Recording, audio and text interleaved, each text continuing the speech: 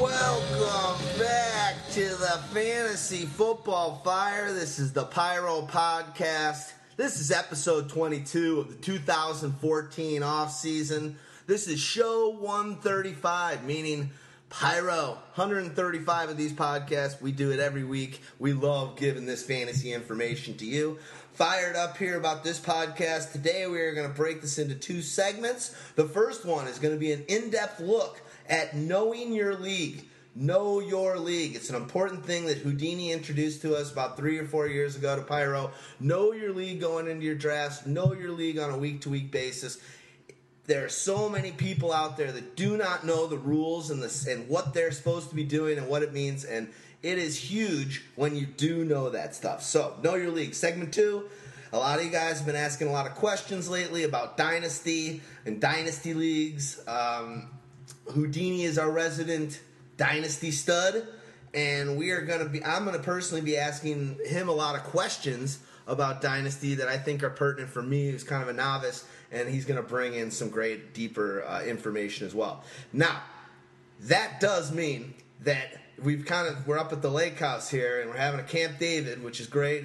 Getting ready for some really big things happening at Pyro over the course of the next 2-3 weeks. So we're planning world domination here, Houdini. It's been a good day. We got a shitload of stuff done. We got more writers than ever, and it's great. So Houdini, to my right this time. Yes. We're looking out over a beautiful long lake on not such a beautiful day, but it's good. So, you see, because of how it works, if we are on the west side of Lake Michigan, I would be on your left.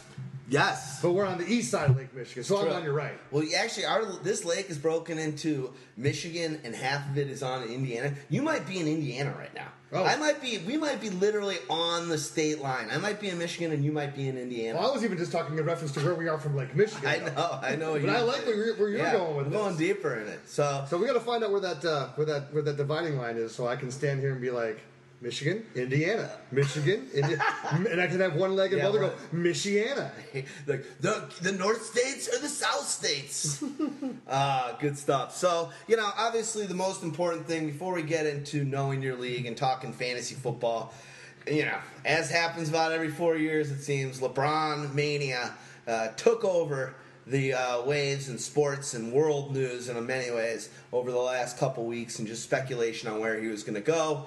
Yesterday, he made the announcement, and I think we should talk about it because it's a big thing, and we've talked about the decision and other stuff of that nature on podcasts earlier in our careers. And the fact is, I couldn't.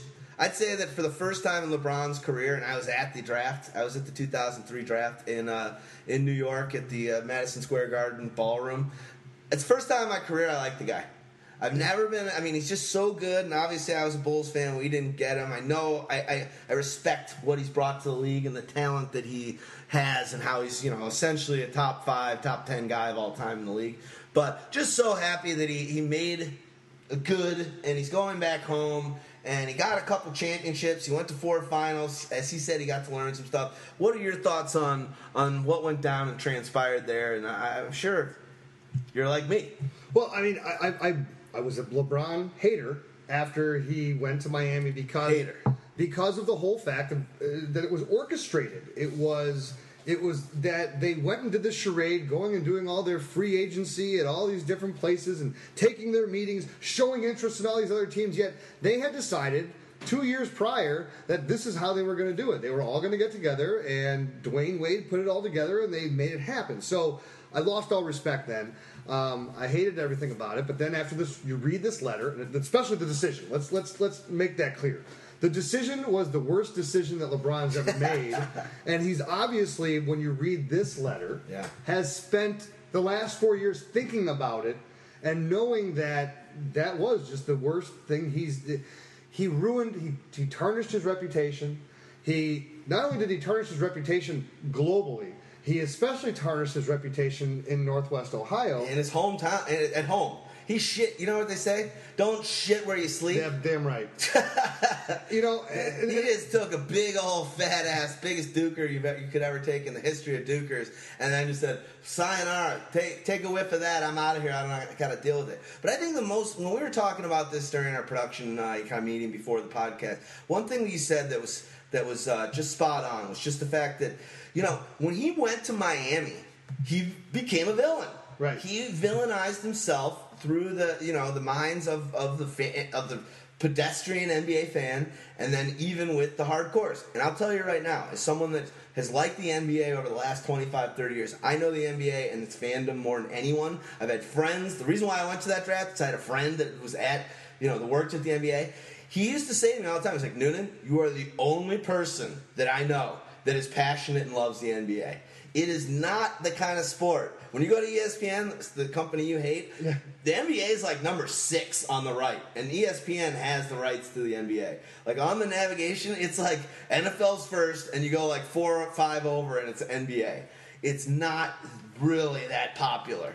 It was during Jordan and whatnot, and Bird and Larry, and Bird and Magic, but it's not that popular. So I think what you said was huge. Where he wasn't a villain. He's a nice guy. Right, but he went over this new situation, and everyone hated him. And he's like, so then he tried to play the villain at first, and it's not him. It's not him. And then the other thing is that not only that, probably the thing after the decision that was the most audacious and ridiculous thing was holding a goddamn celebratory parade and whatever when you hadn't even played a game together, where you say, not 1, not 2, not 3, not 4, not 5. He kept going to 7.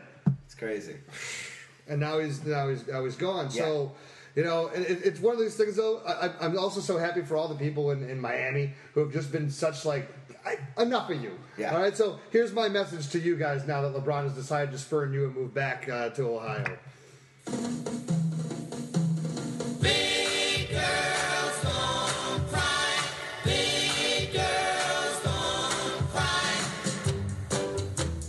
Later, D-Bag Eaton fans. Philomena. They give the finger. Yeah. Philomena. You're a whore. Says no one.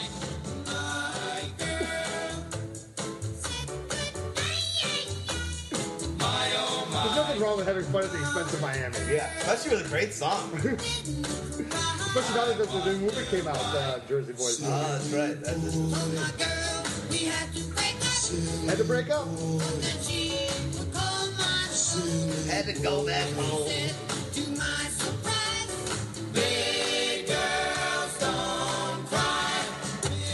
Well, it's funny. I was talking to you as well, and about the fact, and I posted this a couple times on Twitter, is when Wade opted out of his guaranteed 2-year, $42 million.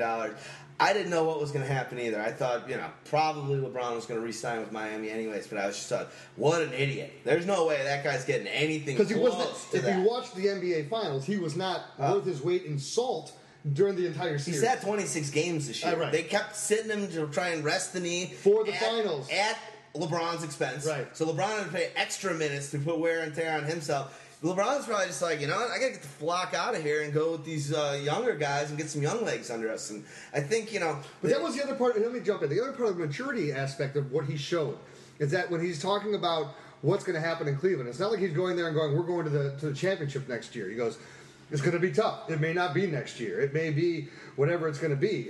And what the difference of how he's changed himself. Everybody, this is also where ESPN and the blowhards over there, all they're talking about is LeBron is always concerned about his legacy and comparing himself to Jordan. Well, he already knows he's not comparing himself to Jordan anymore because you know what? Jordan never lost the finals matchup, and he's lost 3. Right. So the comparison's done. Or 4. No, 3. He only went once with Cleveland. Once with Cleveland. So that's my point. What he realizes is most important is come back home, win at least one title for Cleveland. Yeah.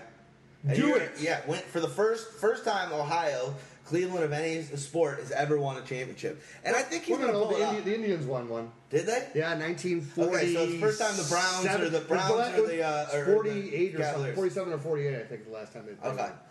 But yeah, I think it's a great move, and he definitely leaves a wake in Miami. So, now whatever he had, he's got the rest of the country now. Now Florida and Miami hates his guts. Well, that's great. They can hate. We hate your guts. That's right. But you think about the Miami Heat fans are always leaving games by about midway through the fourth quarter. Yeah. How early are they going to leave this year when this team is atrocious? Oh, you don't think that running the team through Bosch is going to be huge? I saw a hilarious meme. The guy from Captain Phillips, the dude, the Somalian that jumps, got an Academy Award nomination. It's an image of him. He's like, "Look me in the eyes." It's like Bosch, and Bosch was like, "Look me in the eyes. I'm captain now." Hilarious because he kind of does look similar, and it's pretty funny. So yeah, you know what? I think Riley's going to be able to put that team together. They signed Bosch. They're going to sign Wade. They're talking about getting Dang. They're going to be a pretty good team, but they're not even close. They're run of the mill like everybody else. Yeah, they're not. It's like a bit. You know what? It takes away the thing that I hated was the whole superpower thing. Yeah. Now we're spreading out the powers. You know what? Let everyone have a chance. That's what the NBA is better. Let there be more parity in the NBA.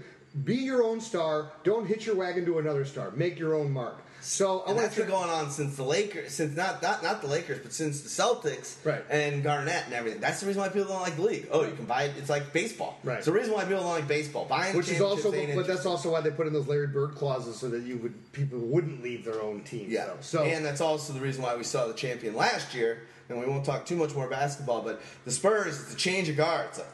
Wow. Okay, a homegrown team is the way to go. We also saw Melo now today decide that he's staying in New York because it's the Larry Bird reason. Yeah, $60 million more than the Bulls can give me.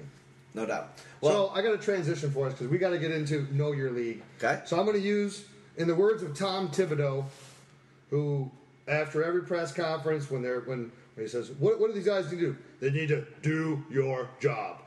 Do your job. Just do your job. So I will tell you, know your league. You need to know your league. That's what we're going to do. All right, segment 1, know your league. This is something Houdini brought to the fray a while ago. And you know what? It seems so obvious that it was just like almost second nature. But then when I really was thinking about it, I'm like, do I really know the down and dirty, the nitty gritty on the rules and the ins and outs of my league like the back of my hand? And the truth was, no, at that point. Or give another example, too, for all of you out there who someone invited you to join a league this year. You better know that league before you get in and start drafting players and doing anything that you're doing. And that's a smart thing to say before we go into all this thing. More and more people are doing multiple leagues. And it's rare that you're going to be in one league that's the same as the next. So knowing your league when you're doing, Houdini, a guy like Houdini does like 7 or 8 leagues. 7 leagues. I mean, that is a lot of work to know your league. So, but just if you're doing a bunch of leagues, understand the difference in a scoring setting from one to the next, and make sure that all your in-season moves in your draft are set and attacked accordingly. Yep. All right. Well, let's first start off with the most obvious aspect of knowing your league, and that's scoring system. Okay, so every league commissioner in a group. You set your commission league rules, and within that, you find out how scoring for each player, defense, kicker, offense, special teams, how all that fills in. And just tell me, Houdini, a few things that you really want to make sure the intricacies that sometimes can pass you by, that if you don't know that, you're probably missing out on points by drafting a guy that's not as worthy in that league's rules. Well, it goes kind of to so many different aspects of it. There are from people that say, oh, well, is it a PPR league? Okay, that's one aspect. Is it, for me especially, one of the more important ones is quarterbacks that get 6 points for every passing touchdown. When I'm in all leagues that are 4 points per passing touchdown. So because you think about it, quarterbacks are all, the good ones, are 30 plus.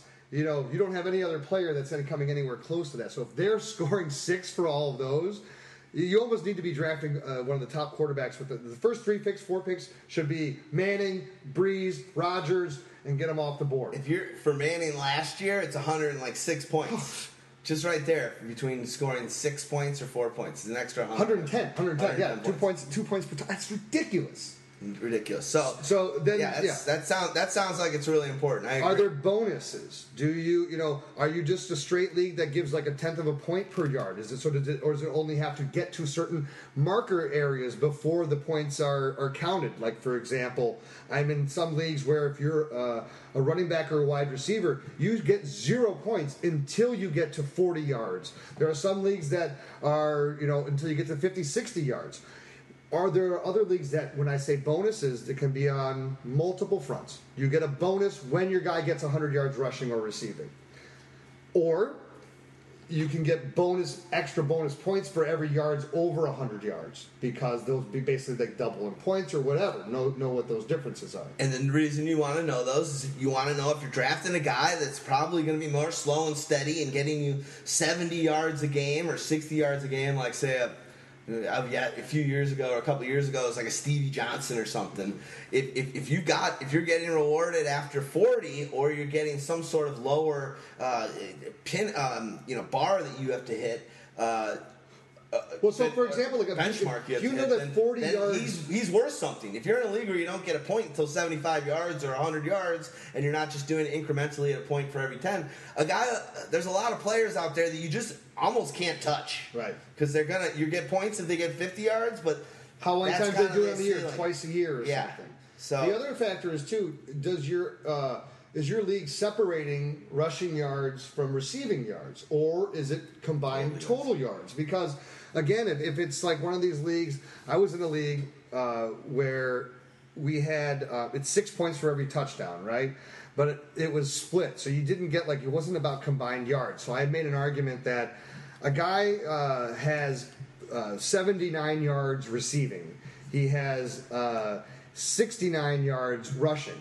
But in our league, it's only a point for every 20 yards. The 79 yards, he only got 3 points. The 69, he still got 3 points. He gets a total of 6 points for the day. Yet a guy who had 1 carry for 1 yard and a touchdown scores 6 points. And how is the value in that the same? I said, if you at least combine the yardage, then that player is now scoring more points, because then it's not just an arbitrary BS type of a number.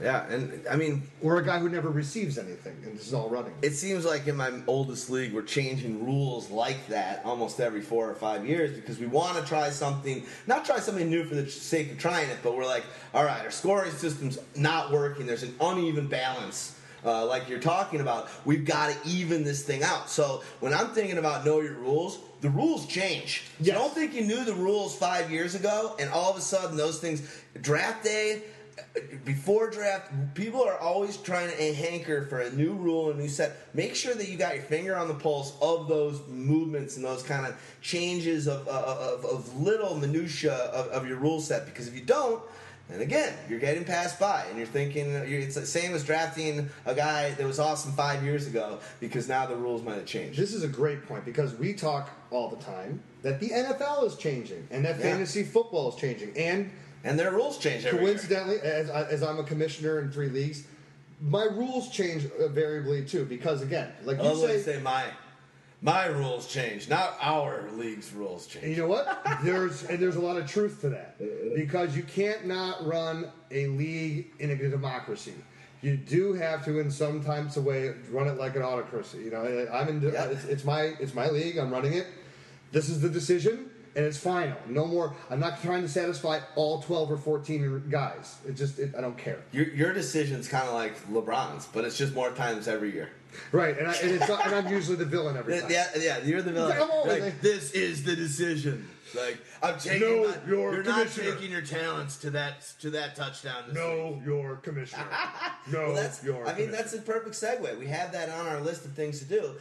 How does the governance work in your league? Mm-hmm. Your commissioner, I'm sure you're an amazing commissioner, and you said when we started writing for us, one of the things that I loved is you showed me before you worked on a thing is your write-ups, your emails that you'd send out to your league and give your weekly review. And I even had my handwritten typed ones from college. Yeah, and you had hand ones as well that you brought to the first meeting. You sent me some of these, this is what I send out to my league on a weekly basis. I try to get it out Tuesday, but sometimes it's Wednesday, blah, blah. And I'm reading, all right, this guy's passionate. And by the way, since I started working at Pyro, I write 1 or 2 a year. Good.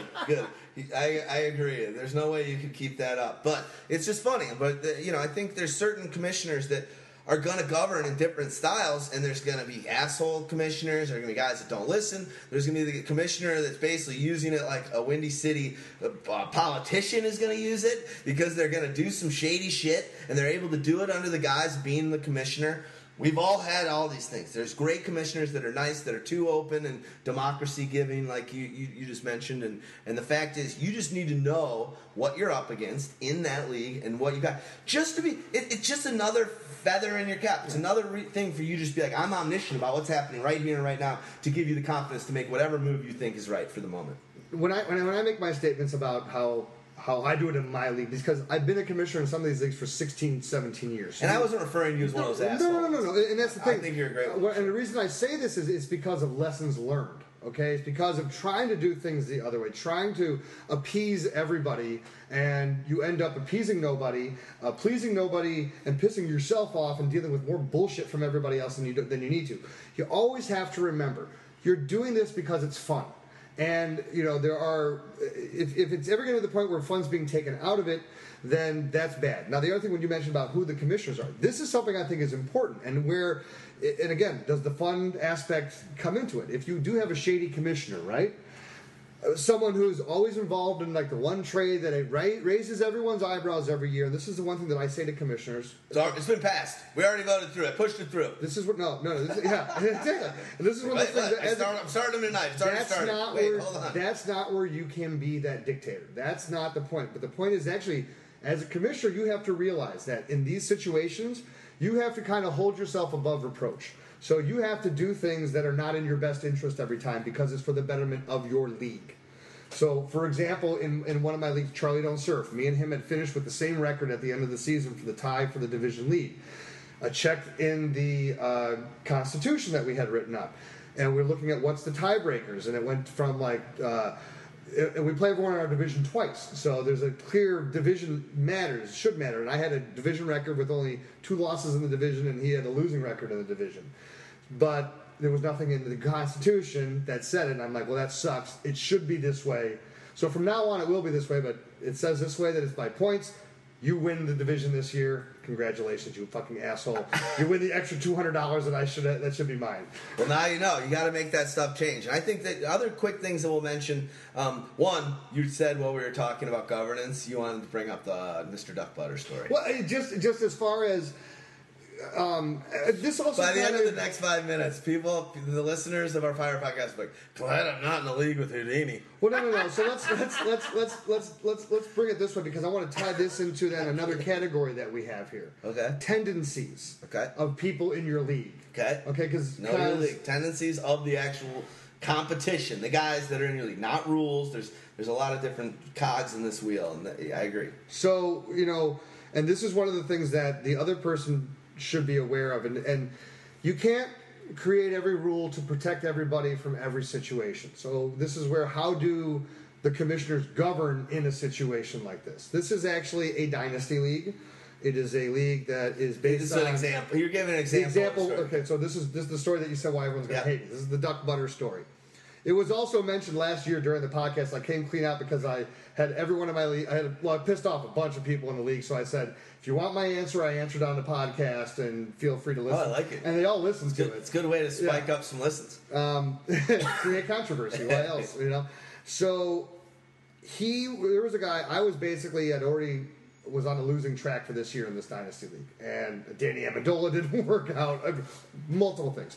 I had Matt Forte, who I had traded to another team, so I traded away my best player asset that I had. And what happened was that I'm then trying to trade. There was a guy, Duck Butter, who had Justin Blackmon before Blackmon had actually gone through suspension, and he had another guy that I might have been interested in making a trade for future prospects. And I had Matthew Stafford, and he was a desperate need of a quarterback on his team. He was starting, I want to say it was like he had Mike Vick, who ended up then no longer being the quarterback. So it's like he was picking up off the waiver. I almost want to say he had to go Brandon Weeden one week because it got that bad. Oh, and I'm offering doesn't get worse. And I'm offering him Stafford for Blackmon, who he hadn't even activated. It was on like a practice squad roster. I'm offering him Valverde. And so I go, okay. I'm like, here's Stafford. You give me Blackmon. You're not even playing him this year. you now have a quarterback you can compete to win the league this year. And he wouldn't do it. So then while I already had Stafford, I just decided I knew he needed a quarterback that week. What do the rules say? The rules don't have anything. It's a keeper league. I have money that I get to bid on players. I just decided there was nobody that I wanted this week. It didn't matter. And I had this extra cap money from another player who gotten hurt who I had to drop. So I had $50 to play with because I also traded Matt Forte, who was like a big price. So I have tons of cap space. So I can just blow whatever I want on free agents. There's no law in the Constitution that says you only can spend $30 or $40 per year on free agents, so use your money wisely. It was unlimited based on whatever your salary cap was, as long as you fit. So I bid on the top 2 quarterbacks that week, who happened to be Alex Smith and Ryan Tannehill. And I said I would have bid on another one, but I just didn't have another player I could potentially drop to pick up and hold 3 quarterbacks, just to be a dick. I was doing it to be a dick. But at the same time, you have to understand that in leagues where you have either free agent acquisition budgets, which is a fab, or waiver wire or whatever. We'll get to that part too. You have to protect yourself against all potential outcomes. He only bid on 2 quarterbacks, Tannehill and Alex Smith. Because I knew how, because he again, know your competition. Yeah. I knew his tendencies. Yeah. I'm like, there's no way he's going to draft a 3rd quarterback. He thinks he's going to get one of the 2.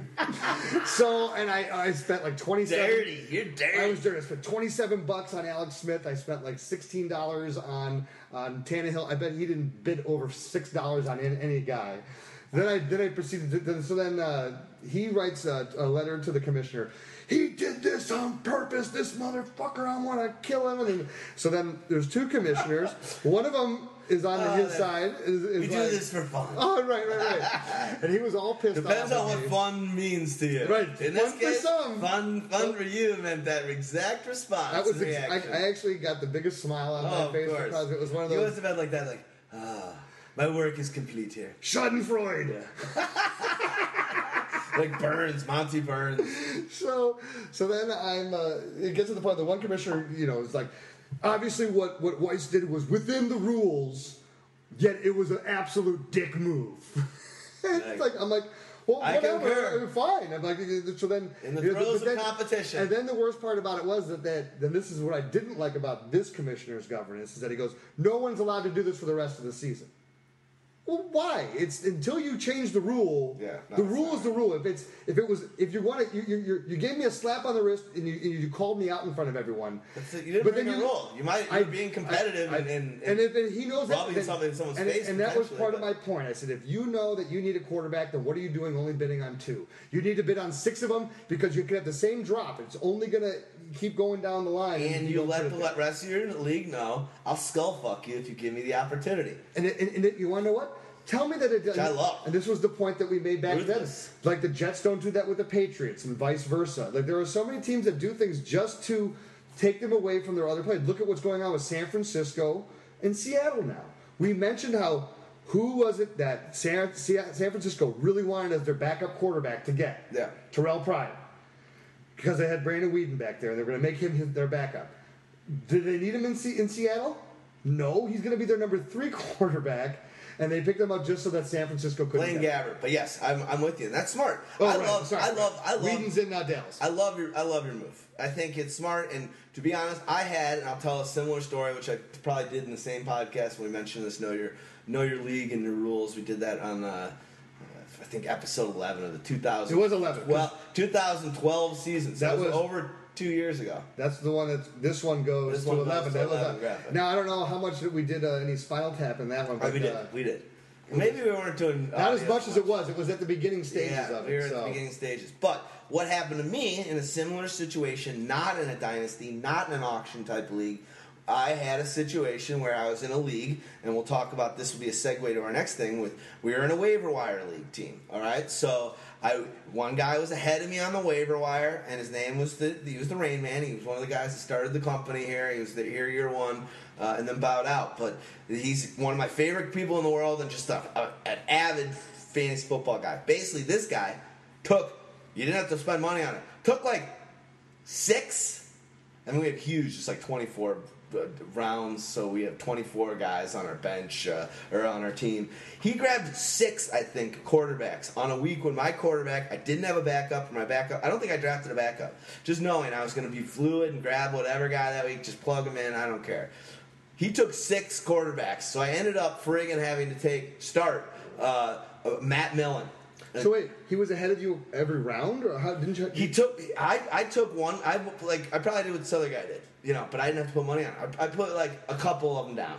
Right. And the order, somehow he was able to get 6 guys. That's crazy. It was crazy. Well, see, that's also like, however, I just wasn't thinking that was going to happen. So I put it on, and if it didn't happen, whatever guys were grabbed, I was going to grab the leftover. The guy went and grabbed 6 of them, so we couldn't do it. And I learned my lesson. Now, anytime going into it, it's not that I didn't know my rules, but I didn't know the approach, the battle. This is a different strategic approach to fantasy.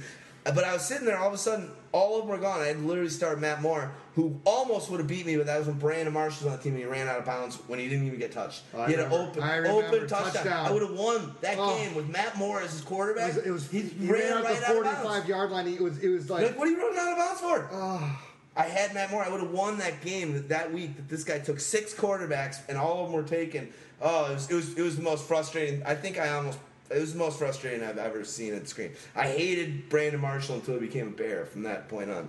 He was allergic to touchdowns. I want to combine the point from yours on the waiver wire and my point into a final point. To everyone out there when you're running a league, to the commissioners, who got angry at me, I think it's unfounded. If you were to have been like, this guy's this complete asshole, you didn't say that. You said, I know that now I need to bid on all these players. I had the same thing. I'm in a 16-team league, and I was pissed. No, well, sure you are, But I was also like, it's a good move. Yeah, because you bastard. It was not a dynasty league, am I correct? Nope. So was his team a winning team or a losing team? Shitty team, I think. Shitty team. So here's my point. Thank you for. I'm glad that. It's probably okay. But let's say that you're a shitty team. And here's the point. Commissioners get so mad. They're like, usually what your problem is in a league is that if a team is 1-6 to start, you cannot keep them engaged anymore. They don't set their lineups. They're not even trying to improve their team. So then all the top teams are continually getting all the best players on the free agent wire and all that other stuff. So, and this is a message to that other commissioner in my league. Don't be so stupid and naive, because you're actually then taking away the competitive nature of the beast. Yeah. And you want there to be the competitive nature. Did you ever play Mario Kart with 4 friends? Yeah. What happens when you lose all your 3 balloons? What do you become? I forget. You're the bomb. And you can just blindly run into someone and blow them up and take one of their balloons away. So if you're a losing team, you being able to outbid someone in the waiver wire process and take players away from the team that's trying to get the 6th or 7th spot, that's your right to do, and you should be doing it. And you should spoiler role. And you should encourage teams to do that. So here's another reason to. I love being the spoiler. If I'm the spoiler, I want that spoiler, like you said, to be in a big explosion. Right. I want to get you good. And that's the part of the fun league. Your buddy that you help will high five you. Thanks. Right. You took care of me. There you go. I fucked that guy. I played spoiler. Because it may not care who I fuck. I just want to screw somebody over. Someone's going down with me. I'm not going down to this sinking ship alone. I will take as many of you assholes with me as I can. Houdini is a horny slut when it comes to fucking other fantasy football owners. I gotta get me some more. All right, well, that's good stuff. I think one thing that we're kind of on topic with right now. Drop your shorts and bend over, Mr. Babar. Oh, no, really, we don't need to. We don't want to do that. So, my kidneys feel a lot better in this position. Maybe it's just that I'm not doing any calisthenics. If I did some sit-ups in the morning or bent over like this, I'd probably feel 100% Moon River. Whew. Thank you, Doc. You ever serve time? Breathe easy. Breathe easy. I was surprised that Alan was able to get that policy. I know there's a history of cancer in the family. There is? Yeah.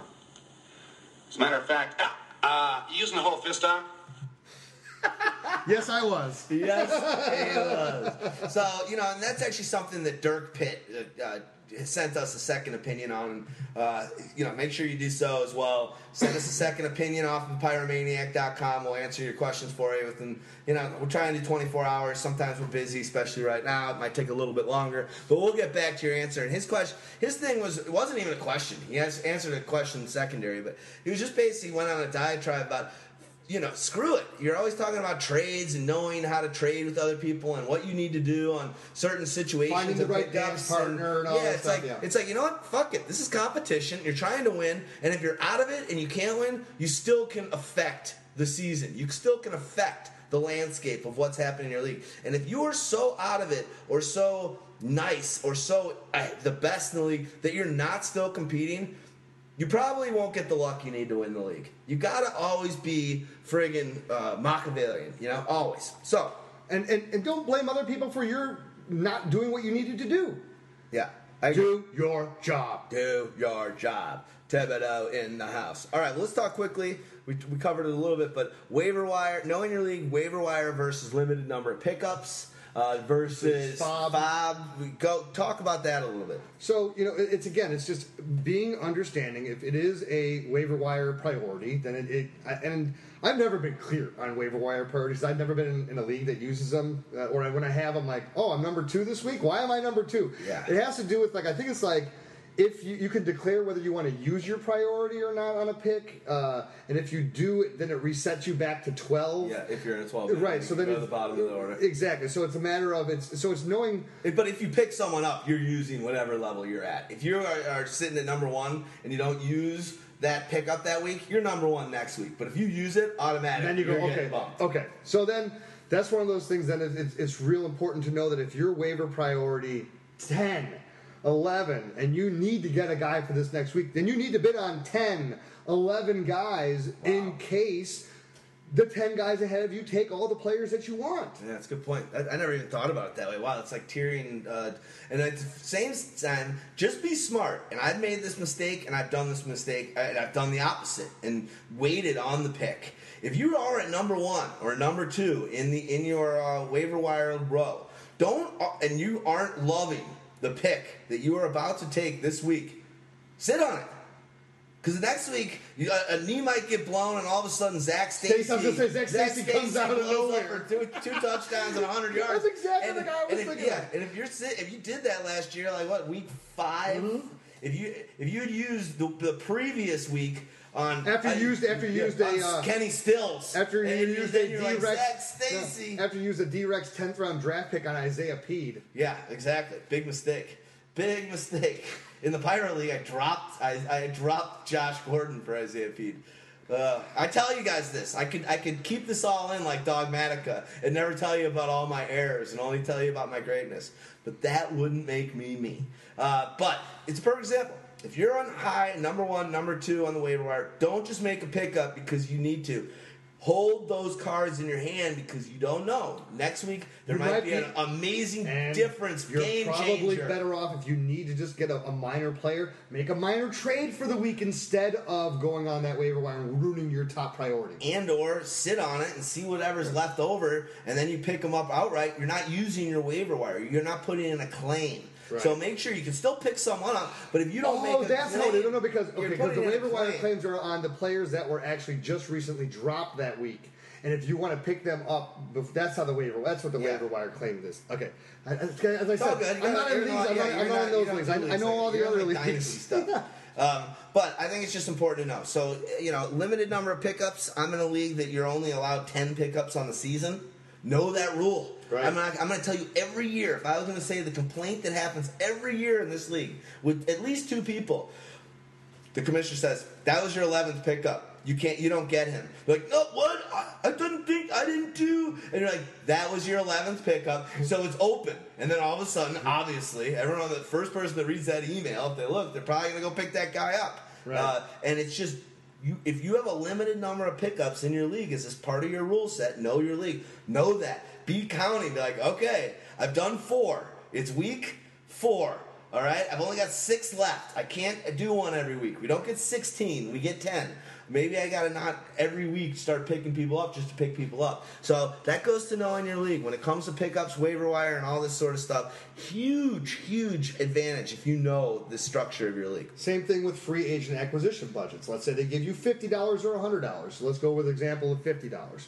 So you have $50 for the year, and you're not going to spend $20 on a guy that's a middle of the road type player. If you're looking at there's those, as we mentioned, every year there are at least 4 or 5 splash guys that come out of nowhere, whether it be Victor Cruz, whether it be Josh Gordon, or whether it be plenty of guys that come off of Alfred Morris, off of the waiver wires that blow up. You need to be smart with when you're in your fab money. If it's 4 guys that you feel are all the same, bid $1 or $2 on each of them. Don't waste your dollars on them. If you know it's a guy that was, let's say it was like you have a guy like Percy Harvin who was injured, and say he was coming back and or Crabtree, he was going to be 100%, and you know it. You know what? I want to be sure I get him. I'll spend, and you say, okay, it's $50. I'm willing to spend 60% of my budget to make sure I get this guy, because if healthy and performing at the way that he could perform, he is worth a starter on my team, and that's worth whatever I have in free agent acquisition budget. It leaves me $20 left. I'll even just spend $1 per player from that point on and just bid on tons of guys to make sure I get the auxiliary guys I need. It kind of sounds like what you're talking about there. It's kind of, there's certain people. There's going to be people that are going to really zone in and target a couple things and really go for them, and there's other people that are going to throw a bunch of shit on the wall. And I feel like, but with people who don't get it, and if they don't get it, they're going to waste their fab. I feel like the person that does get it in general, with fab or in general, limited number of pickups, having the spot, number 1 spot there, zone in on a guy that you think, all right, this guy can change my season, instead of just like spray painting, shooting semi-automatic pickups and be like, oh, I did 15, maybe one of them. There's that guy who picks up every week. It's like a drop, and you see it, and then he picks them up. You drop someone, and there's one guy in the league that always picks them up right away, and then you're like, was that a bad pickup? Oh, no, he picked up everyone those dropped this week. Right. So just knowing that is important. I think another thing we can talk about right now is the draft night, okay? So knowing your league, draft order. Is your draft order decided 5 minutes before the draft? Is it decided a week? Is it decided a month? Or based on last year's order that you finished know how that's going to work, because if it is going to be before the season, get a jump on it. To make sure hey, commissioner, let's do the order now so I can start studying around that. And then, other things, when is it determined? If it's the day before, construct a few different ways on if you get early, if you get middle, or if you get a lower pick. Which way would I possibly want to go there in constructing my team? I think it's also important to know, can you trade your draft Perfect. picks? That's where I was going next. And especially, so if you're in an order that was determined well ahead of time, and it's here's one of those situations where, and if it was based on your record the previous year, so you were the worst team, you got the number 1. And to me, if you're in any league, people, that you can trade draft picks and you have the number 1 pick, you should be trying to trade that every year, because someone is going to overpay for the number 1 pick every year. And as we always say, the odds of you actually picking the player that's going to have the best fantasy season is probably very slim. And the guy that usually gets picked is Adrian Peterson. And for number 1 overall, besides the year that he went over 2,000 yards when he was a 3rd round or 4th round, he wasn't even a number 1. The number 1 overall, it was a good pick. Right. It was like a safe pick. It's like taking Jabari Parker in the 1st round instead of Wiggins. And if you're able, Wiggins. We're jamming. Jamming was a thing of the past. That's the best Simpson episode. Where for the last 3 minutes, the cops are getting stoned and listening to Bob. Oh, that's great, because the one that I always think of for Wiggum is where he's talking to the attack dogs and man, Chief, those dogs look pretty pissed. It's like, yeah, I've been singing off tune to them. Me mo mame, me mamo, and then the gate opens and they all attack him. Oh my God! The other best one, and we'll stop with Chief Wiggums. When I was trying to talk about Andrew Wiggins, is when let's make some engine block eggs. They get pulled over and their car overheats and they're gonna cook some eggs on it. And then Homer drives out. You're like, engine block eggs. Anybody listening or watching is like, what the fuck are those? Who the hell is? Homer goes by and engine block eggs. I can't wait till I'm either really sick for a couple weeks or old and can't move anymore. I can wait for that. But at some point, I'm going to go back and watch every episode of The Simpsons because it's so They're now on FXX. I just don't have time to watch this stuff, but there's going to be one day I'm going to... Same with Seinfeld, same with a lot of other... They said it though, FXX, and they show the commercial, and it goes, and it has just millions of little TV screens going all throughout the screen. It's like, The Simpsons are coming every single episode. That's awesome. That's Which I have awesome. no idea what the numbers at. I'll catch up one day when the time tells me, but good stuff. I hope I could watch in my dreams. I'd be better off than I can. Hey, how about Fletch? Well, what can I say about Fletch? He's been fantastic. He boxes out for us, gets the tough rebounds, does the tough things that we need to win. It's great working with him. I don't know where we'd be without him. Well, let's take a look at the play. He is actually 6'5" with the afro 6'9". Pretty good dribbler. Comes in deep. His club is behind by 1 point at this stage. Fletch comes in, puts the ball through the lights. What a great play. And he puts it up and in, and the Lakers have the lead. Oh, was that some kind of a play? You know, this gritty kid from the streets of Harlem really creates excitement. $4 million a year, that's true, but he earns every nickel of it. Look how he shakes off 4 or 5 defenders with ease. Fletch. He truly defines grace under pressure. Fletch, one of the great movies. I was telling Houdini when we were trying to figure out what movie we wanted to do. If you haven't seen Fletch, it's an epic one. Fletch 2, not so much. But Fletch 1 is amazing. It's got some incredible moments and just so Chevy Chase is awesome in it. I think during 7th and 8th grade, I think Fletch is only. I think I only watched Weird Science more than Fletch. Okay, 7th and 8th grade. There you go. So let's keep on this trade deadline thing quickly that you're talking about. If you can trade out of them. Now, the question is, know your league a layer deeper. I'm in a league that you used to be able to trade the first, not straight, just more than straight up. So you trade your first pick, and the reason why you're saying trade out of it, for the other guy's first and second, you're getting 2 second round picks or 2 first, and you're giving him back picks. No, you're because you're going to gain an advantage. So in my I'm in a league where it's like you got to do it straight up. No. So here's how I do it. Right. If you're in my league, you trade out of it. Trading 1 for 8 unless you really love it. No. Here's how. Okay, let me clarify. I did it twice. I think you were clear. Here's how I always recommend to people. I had the number 1. A guy had the number 6. He really wanted LaDainian Tomlinson at this time. So I said, okay, I'll give you my 1. You give me your 6. I want your pick in the second round. You have my pick in the second round. I get my draft position back in the third round. So then it was on the snake. I then said, as it's coming back, I then want to jump up again in the 5th round and then again in the 7th round. And he said, okay. So what happened? My team dominated that year because I effectively moved up 4 different times, 3 different Every round you could have, you moved up, so the guy could have the first pick. And I think that's genius of using that. Now, we used to be able to do that in league. In my league, we won't mention any names. I'm sorry if this spot affects you. Someone traded an ounce of marijuana for a friggin' pick that we found out like week 8. We found out that it was like straight up picks and a couple other meandering things for late, and we were all like, why would he do that? It was a friggin' ounce of marijuana. So that's bogus, but at the same time, on what Houdini, Valverde.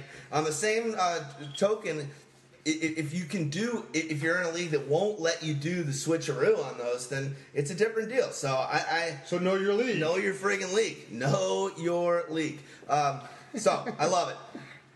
That's a lot of good stuff on trades. Okay, the next thing I'll say is just knowing. Let's just talk about how defenses score.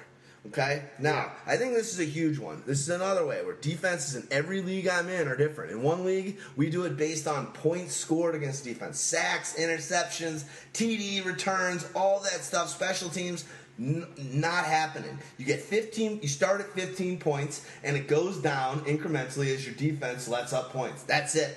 How much different is that than drafting? No sacks, none of that stuff's included. Wow. It's all point based. You start at 15 and you go down.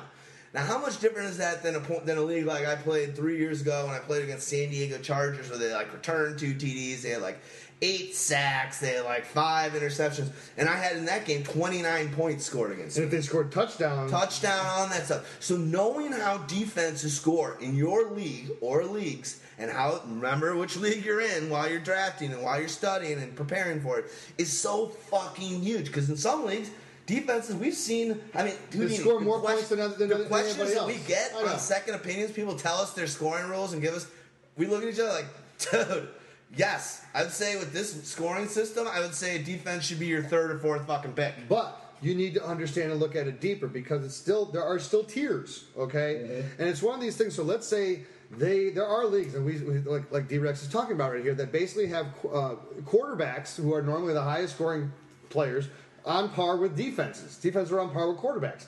Now, the question that I ask, though, is what is the separation from defense 1 to defense 10? Great point. And compare that to the separation from 1 to 10 in all the other positions, and you're going to see if it comes down to a mean or a difference of divided out per week of 1.5 to 2, 3, 4 points a week, 4 points at the most between 1 and 10 for defenses. Then don't worry about all these people who are jumping up on defense just because they're looking at the total number and they're not looking at the differential numbers. And I think you'll see it in that situation like quarterbacks, where you were talking earlier, when there's quarterbacks and you're getting 6 points, those quarterbacks probably got to go pretty high. When you're in those leagues where defenses are getting a lot, there's a handful of teams that should go pretty high. Yeah. But don't all of a sudden, when the fourth one goes, be like, I got to get the sixth one. If, like Houdini is saying, that on the sixth one, they're scoring 0.5 or 1 point more per week to reach 7. The defense you didn't get had 70 more points in the season. To the other point you just made, if you're in a 6-point touchdown passing league,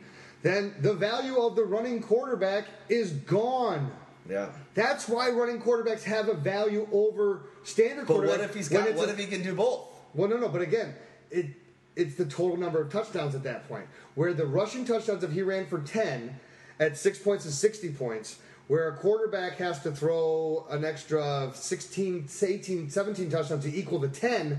If there's 6 points per passing touchdown, all you have to do is throw 10 to match your 10 rushing. I got you. But at the same time, and I think there's going to be a couple of guys, I think, that could do it. Luck being one of them, RG being one of them, and if they let him run, Colin Kaepernick being one. If you're in that 6 point for TDs, I think all those guys are going to kind of – I know Kaepernick's going to be the lowest, but I think Kaepernick can throw for 30 TD passes. Okay, maybe.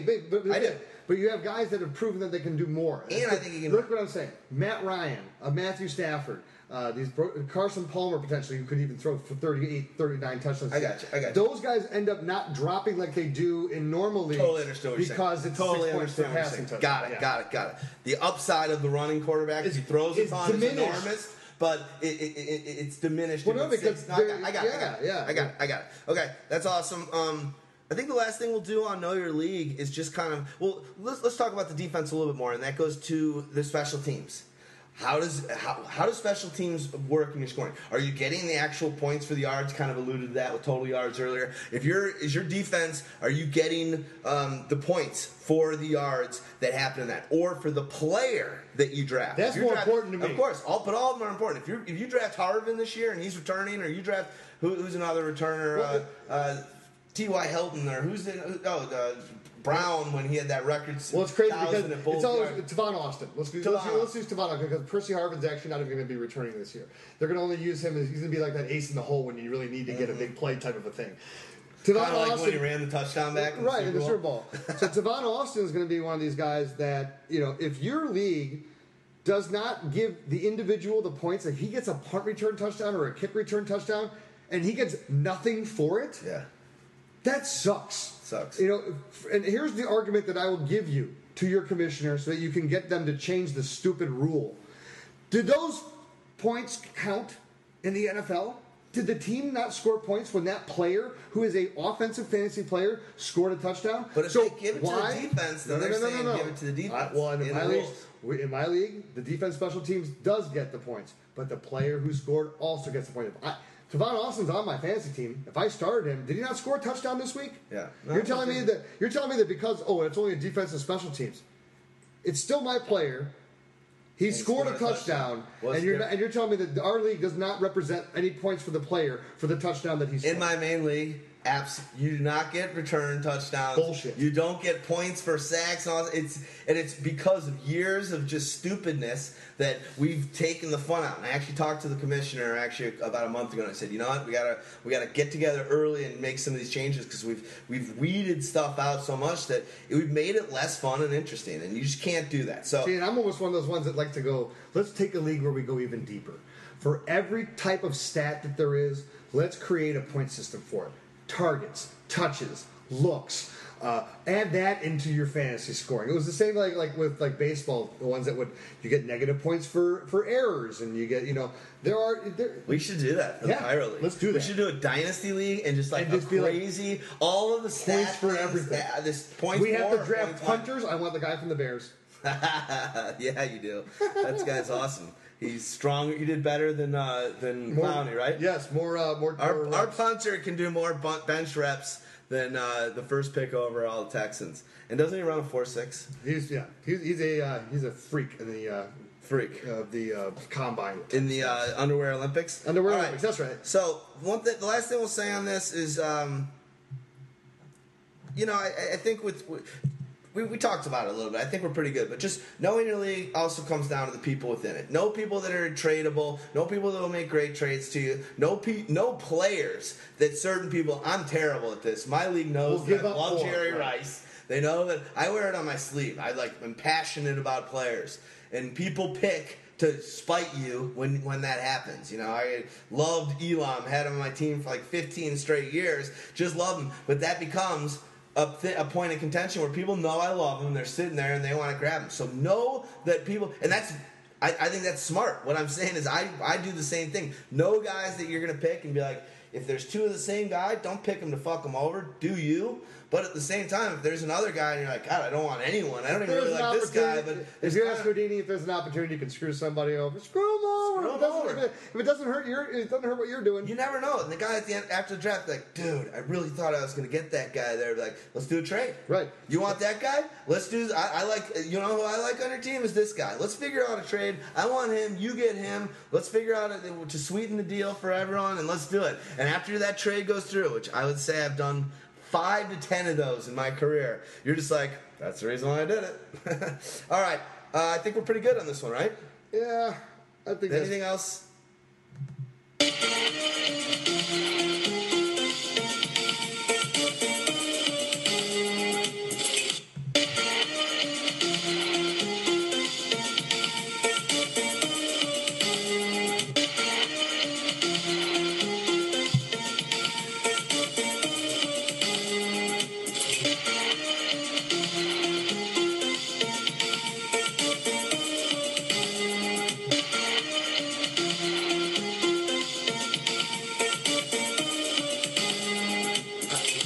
Awesome. Me and Houdini just had to stretch it out a little bit, get some calisthenics going, feeling a little bit more limber now. All right, we get through the first hour of the podcast. Now let's get into the part 2, segment 2.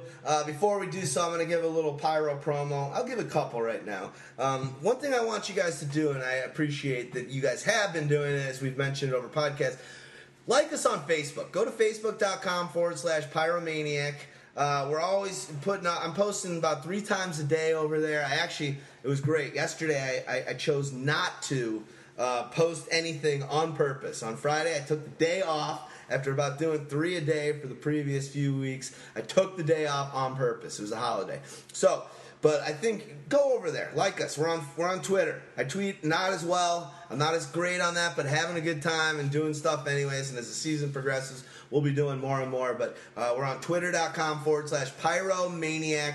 It's PYROMAN, the number 1 AC on that. And just hook us up over there. We're having fun there. We're working on our Tumblr page right now and how we're going to be filling that out in our approach there. So it's a little bit dead and has been for the past couple months, so sorry about that. We still like you to go there. We're just kind of retooling it. We're about to jump on, in the next few weeks, we're going to start doing a Google Plus page. So Val Verde is going to be spearheading our Google Plus page, which should be pretty awesome. And I won't mention some of the other things we're doing pretty soon, but redesign and a totally new deal happening at Pyromaniac.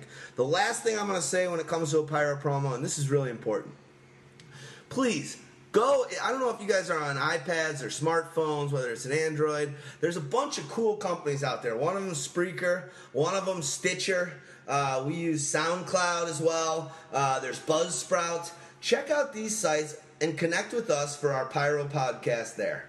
We're doing a podcast like you're listening to right now every week. Actually, this is longer than a week that we went this time, but we did a really long podcast and really working on a lot of stuff for the new season. As you guys have learned, we catch up. You can call us out on not being one a week. We will always average one a week when it's all said and done. Absolutely. We're doing this podcast, and then we're doing another one on Wednesday with so me, we're Dog Man. Yeah, we'll be caught back up. So, I appreciate you guys doing that, but check out those apps. There's some really great stuff for podcasts out there, and it helps you subscribe to us, say that you want to listen and get them sent to you, and it allows you to have all these podcasts sent directly to you. Last thing I'm going to say as far as a Pyro promo is this.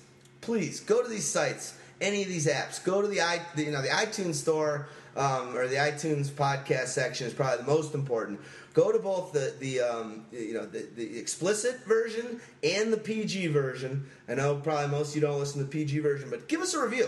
You guys probably have been listening to us and laughing or playing haterade on us and saying we don't know what we're talking about. But I think most of you guys love us and know how passionate we are. We love the emails that we get about our podcast all the time. Just throw them up there on the review. Exactly. Send us an email, and when you send us an email and say, hey, guys, appreciate what you do. You guys are the fucking rock stars. Just the emails we get are awesome. Please keep sending those. But also, get it out. Give us a review. Give us 5 stars or whatever on iTunes and tell us how we're doing. We're going above and beyond. We're doing every week, and we're going to the minutia and just talking and having fun. I think one of the reasons why you guys love us is people are like a guy that says, I feel like I'm not hanging out talking fantasy with my buddies, but I'm at work. Yeah.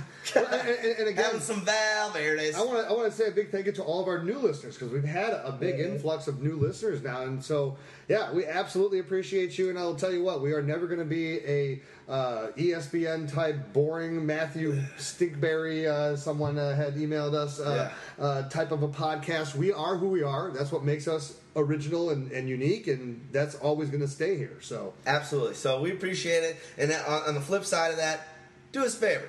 Tell anybody that's not in your league that you know loves fantasy or you work with or is a friend of a friend or your girlfriend's brother does fantasy but you're not in the league. Tell them about us. The only way we're going to grow and be able to become a household name and start doing this full time, we don't do this full time.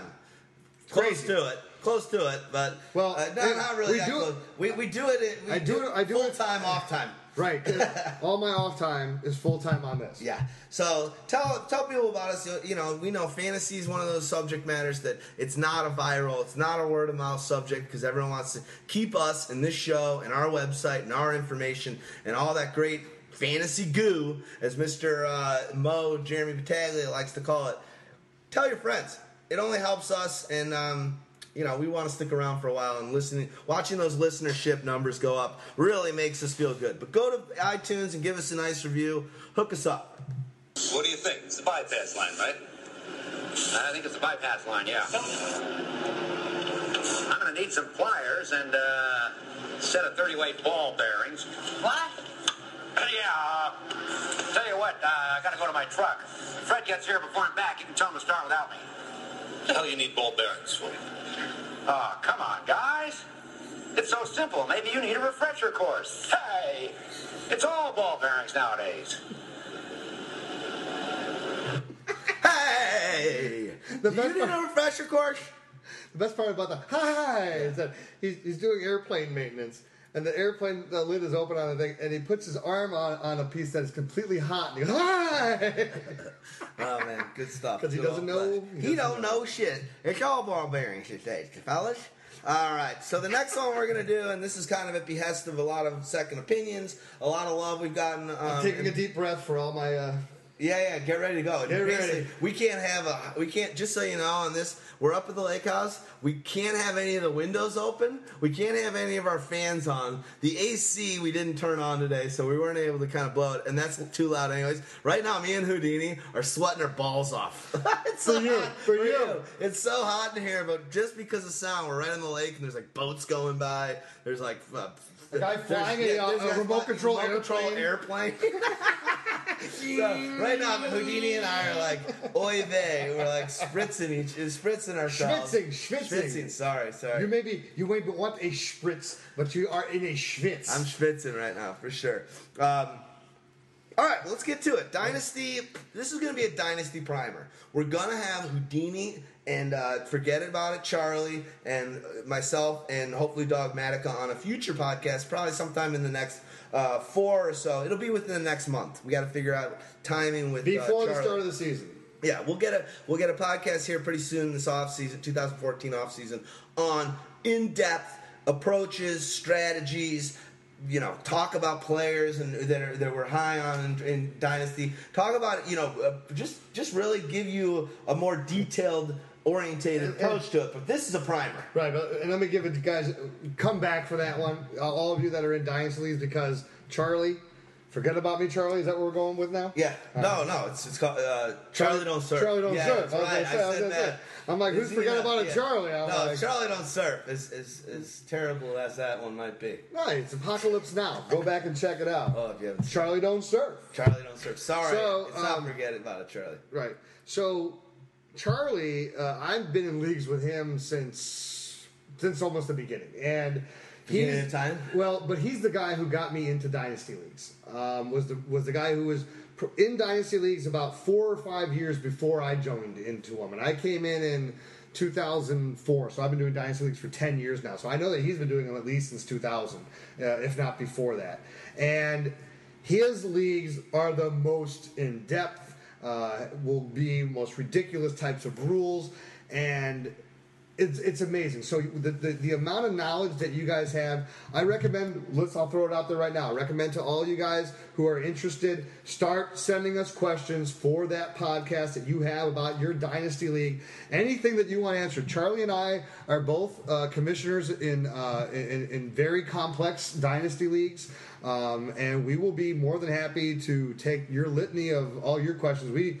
For this primer, me and D-Rex kind of came up with some basic questions that I think that most people would have if they've never done a Dynasty or a Keeper League before. But that one, I would say, is going to be for your very much in-depth, ridiculous, whatever league type questions you have, bring them on. I love it. And just so you guys know, I'm just being honest here. I've never been in a Dynasty League. I've been doing fantasy football since 1988. I have never been in a Dynasty League. I'm kind of upset with myself by saying that, and I think Houdini and I came up with a good idea. Our Pyro League, we're going to do as a Dynasty League, and we're also going to do this minutia detail kind of scoring, ways of scoring at any sort of And we'll do it auction style. And we'll all do it, and basically the winner gets the loser's wife. We're going to turn this into something even crazier. But how this is going to go, the reason why I say that is I'm not an expert here. I'm basically playing my best Bill Moyer. I'm doing my best. I'm asking questions. I'm doing Charlie Rose. I'm trying to get deeper investigative reporting. I know fantasy football like anything, and I don't know how to answer the right questions or parallel it into my world in fantasy football. But at the end of the day, I'm going to be asking a number of questions here to Mr. Houdini. And let's start with the first one. What's the best thing about a Dynasty League versus just a regular or whatever type of scoring league? What is your favorite thing? Why do you implore people that say, you got to give this a shot? What I love about it is the fact that it allows you to prove how good you are. Forget about year-over-year crap. This is about building dynasties, and again, knowing your league throughout the constraints of what the league is. It's the ability that you're, number one, when you create a Dynasty League, you're creating it with people who you plan to be with for 10, 20, 30 years playing in the same league. You're not expecting to have constant turnover year after year after year. So there's that inherent competition between everybody. And the thing that's great about it is that it's just, again, it's a different level of gamesmanship. I love being a GM. When I created my first fantasy league that I started in 1996, I sent out my letter to prospective owners in the league was, you want to be an NFL GM? You want to prove how much better you are at running a team than Rich Kotite? Well, then wait no longer. Join my league here and create your own team. Be the GM. Make the trades. Make the decisions at the deadline. You do everything. How many guys are in the league since that email? How much? How many did I got on that league? This was back in '96, so I was only able to get 8 people to join that league. And how many of those 8 are still with you today? Well, that was in college. So that was my initial league. I did kind of use the same crafted letter a little bit in my next one, which was 12. I had a split with my former owner, so he kept So his... you used Pete Carroll as the example back then. Whoever it was, yeah. His first time around, like, Oh, Pete man, Carroll. he was bad. He was really bad. So, yeah, of my original, though, all the owners are still there. That's awesome. Every single one. That's awesome. So and I think that's it. That's it right now. That's why you have a Dynasty. There's more of a... I think any league there is, but I think if you're doing Dynasty leagues, it's going to be harder to jump out. And I think when we're getting older, I've noticed, it's really only been a couple people, but there's a couple people in leagues that there's been some brawling and there's been some whatever, but really the reason why the excuse they use to get out of the league is like, hey, I'm having my third kid. The wife doesn't want me doing this. She said I can only do 2 leagues, and I'm going to do the one with my family or whatnot. And I think the Dynasty definitely does kind of sink its claws back into the fabric and the grain of you. You're like, I haven't won one in 7 years. Well, I gotta win this. I can't leave. You're just so dedicated. Well, but that could be the same thing if you have a really good re-annual draft league too. And I know. Here's what I'm saying. The hook is in the sense of it's really for those people who want to take their fantasy. I know. I do it a lot. I take what you're saying. I throw you right under the bus. Well, actually, what you just said is totally wrong. If you've got a cool league on the other side. Let me regroup.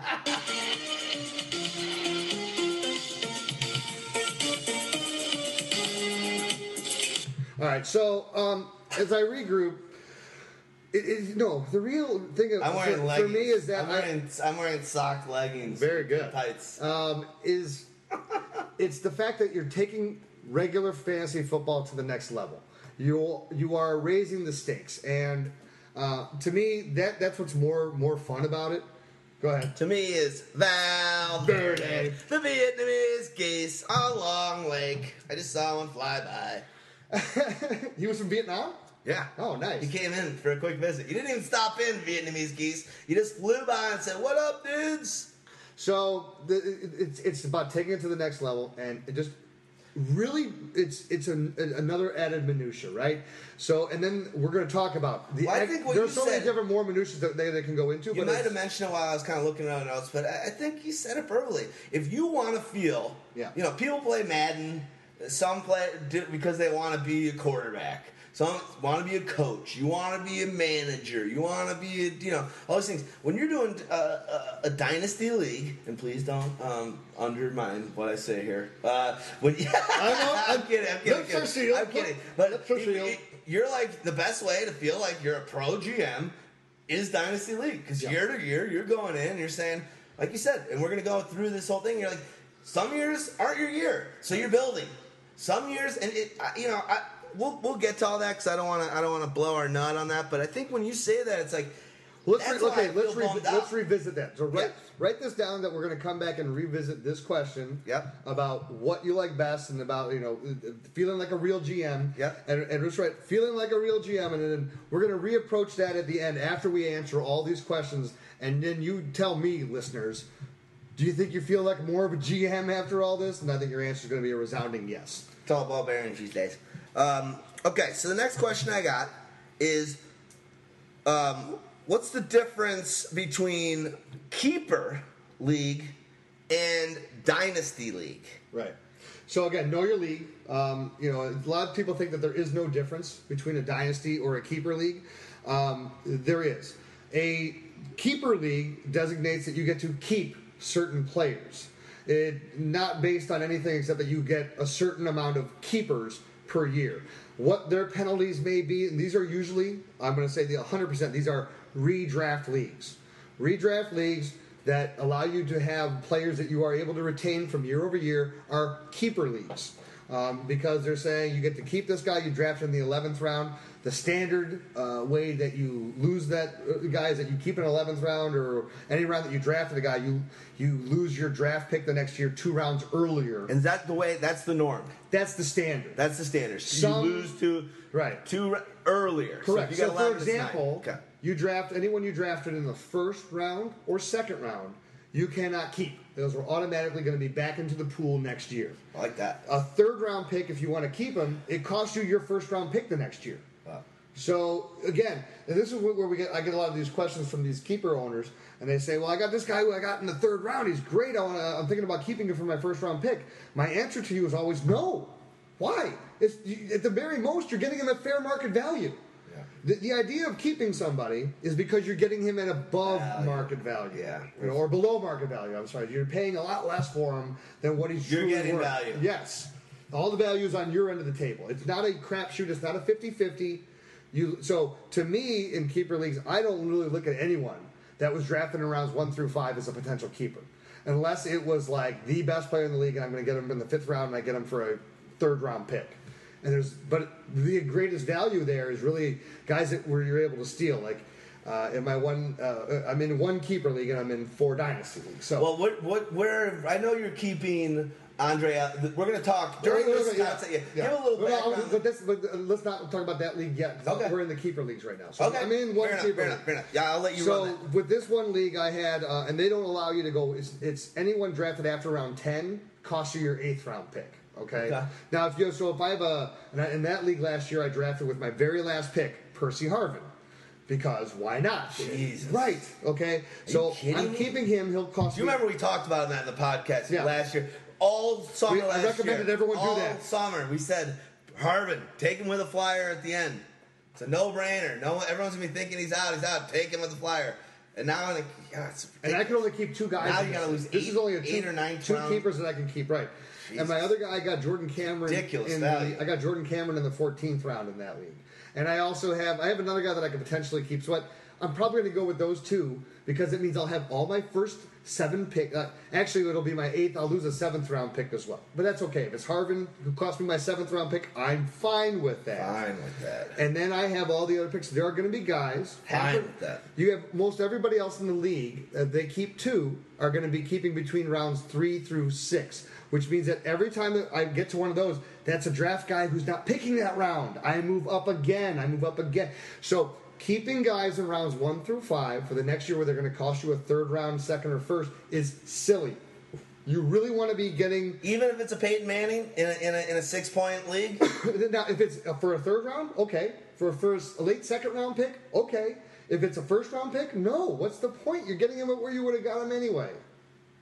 You know what I mean? Sort of, yeah. The only reason why I asked that is because I know you answered Tyler Field, or I answered him for you because you're on the road and text me. Well, with my answer, when you do that, you can't not go with that guy. And I don't know. That's just the way I brought it up. All right, this is great. So, keeper, which out of a keeper or a dynasty league, just at face value, you don't need to go deep into. Which do you think is more fun? Which do you like more out of those 2? If you are new commissioners that are trying to change rules or start new leagues, this is okay. What's the way to go? Know your owners. Know your owners. Okay? If your owners Reinsdorf pays me well are not going to really want to go full bore into what is necessary in Dynasty and are not willing to do an auction league because they're so freaked out by it and they have no idea. And we'll talk about this because don't be afraid. Once you try it, you'll be like, why the hell was I ever doing all these other ways?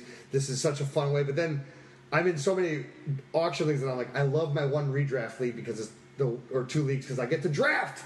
I never get to draft anymore. It's like me with dogs in the tub. Read up on it on the internet. So first time I tried it, I was like, I love this. Right. And if your owners are not...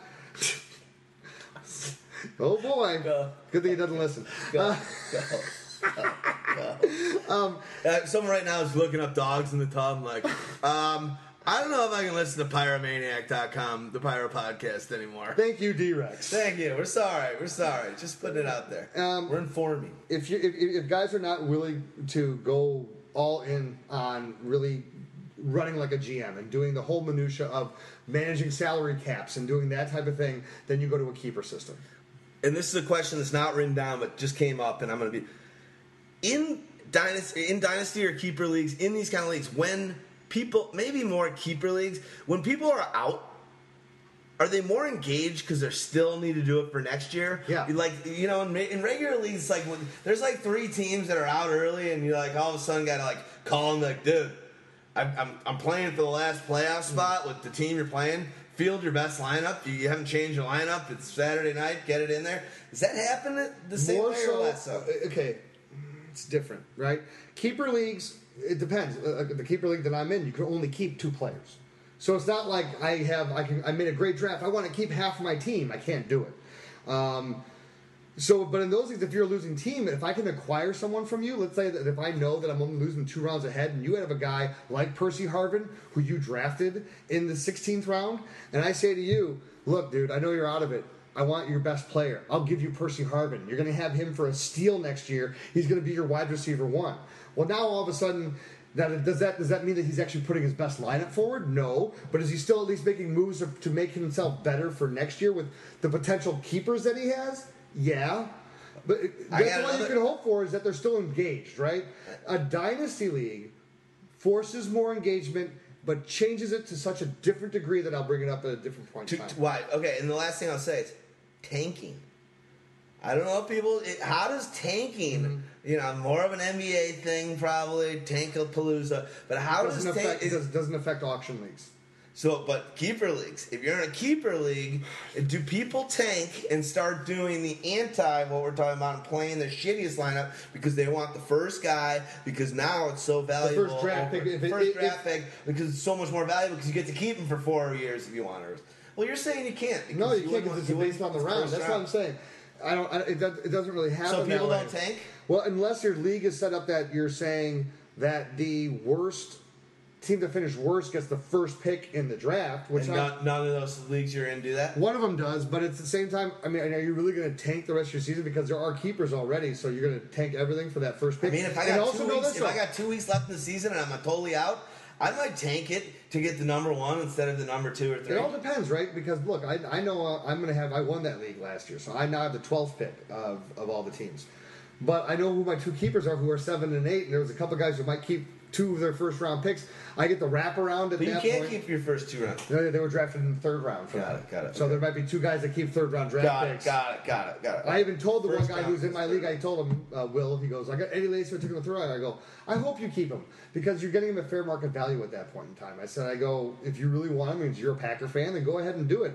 But I thank you because as an owner, you're giving me an advantage. Quick question. This has nothing to do with... I had no problem telling him that either. That's awesome. Quick question. It's nothing to do with Dynasty. We'll talk about one specific player issue or player thing based on what you just said. Mm-hmm. Eddie Lacy. Yeah. To me, he's not a first rounder. To you, what? In any format. Do you like Eddie Lacy? If you have the 9th pick, or if you have the 11th pick, 12th, depends on the rules. Eddie Lacy? Depends on the rules. If it's not about PPR, he's going to have. Okay, so here's my friend who I said, you're smoking the crack. He goes, he's going to get 20 touchdowns this year. I said, no one's had 20 touchdowns since I don't know how many years you got to go back. LaDainian Tomlinson or whatever it was, the last guy that scored 20 touchdowns rushing. Rushed for 20 touchdowns. Not 20 total, rushed for 20 touchdowns. Got it. And I said, I think more realistically, you're looking at 10 to 15. 10 is up for sure. To 15, maybe Agreed. At the high end. You got to remember, too, last year he played a good portion of the games. It was, 9 games without Aaron Rodgers. And then what I did was I looked at the number of touchdowns that he scored with. I go, have you looked at the number of touchdowns that he scored with Aaron Rodgers versus the ones that he scored without? Because I think he had rushed for 11 touchdowns last year. And it was like he rushed for 6 of them in 9 games without Aaron Rodgers, and 5 of them in the 7 or 9 games that he played. However it was enough to say, understand that Aaron Rodgers is not a guy who's always willing and going to be the guy to hand off the ball in the red zone. He will throw the touchdown. McCarthy is a guy that wants to suck on Aaron Rodgers' cock a lot more than Olivia Munn does because she wants to blow D-Rex. But he's going to give that some games. He's going to be like... And you're not as awkward as yeah, absolutely. Rodgers. I'm going to give it to her. I'm going to be licking her ass the whole fucking time. Aaron Rodgers ain't. Taint going to do it. Taint going to do it. He'll taint it with Channing Tate or whatever, Tatum, whatever that guy is. If it's a guy... Channing Tatum. Channing Tatum. Tatum. But, yeah, you'll be with me sometime. We're both nerds, honey. Me and you, Olivia. You just don't know it, but it'll be. But the truth is, McCarthy's going to be like, you know what? Aaron's on fire. I want to give Aaron a game that makes Brett Favre's best game look like dog shit. That's how they work. Right. And he's going to have one of those big days, and they're going to be winking at one another, make it happen, Aaron, and it's just going to be the Eddie Lacy forgotten show, and Aaron's just going to go back and be like, audible, It's basically rat farts. I'm having the best game of my life. Right, but you got to remember, what did they have last year? You had Randall Cobb got injured. You had Aaron Rodgers got injured. What did you had nothing else. You had to rely. Jonathan Franklin got injured. Right, you had to rely on Eddie Lacy. So remember how many awesome runs, or not that many, but some sweet runs that happened with Stark? Right. They're going to be using him more this year because that team is primed to reach. It could reach the Super Bowl. And I agree. They're not going to run anyone to the ground. And I agree. They want to this have a running game because they want to. No. But their red zone attack, by no way, shape, or form resembles anything of the Marshall Faulk, the Priest Holmes, the Sean Alexander, the LaDainian Tomlinson 20 touchdowns, backfield. everybody That's said? what I'm saying. It's ridiculous. Does he remind you of any of those guys? No. None. Emmitt Smith. No, that's not the offense that they have. That's how. Okay, that's a perfect know your Isn't team, their right? backup Remember Johnny Troy Aikman? Flynn or Troy whatever? Aikman was like a fantastic quarterback, but he was a horrible fantasy quarterback because The worst. Emmitt Smith, when they were inside the 5-yard line, they would give the ball to him 3 times. They would Moose. Right, but I mean, it was a running touchdown. Yeah. They were not going to pass the ball inside the 5-yard line. And Michael Irvin, as great of a fucking wide receiver as he was the king at fucking over his fantasy owners by catching an amazing catch and going out at the 2-yard line to set up Emmitt Smith's stupid fucking touchdown. I had Irvin one year when he had like 7 touchdowns. I'm like, you should have 14 touchdowns, you stupid son of a bitch, but you go out at the 2. No, it happens. And then the truth with that team, did Troy Aikman as a Hall of Famer, obviously... He never threw for 30 touchdowns. Did he ever throw over 30? No. There you go. All right, let's get to another question here. Yeah. Okay, we covered the difference between keeper and dynasty. What's the difference between dynasty and auction? Or if auction is a subset of dynasty? Give us a little bit on that. To me, it's if you're not doing a redraft league, then you're doing an auction league. Then you're in a dynasty league. Because now, the reason it's called dynasty is because it's true build a dynasty. You're a GM, you have 5 years. So you can't be in a dynasty without auction.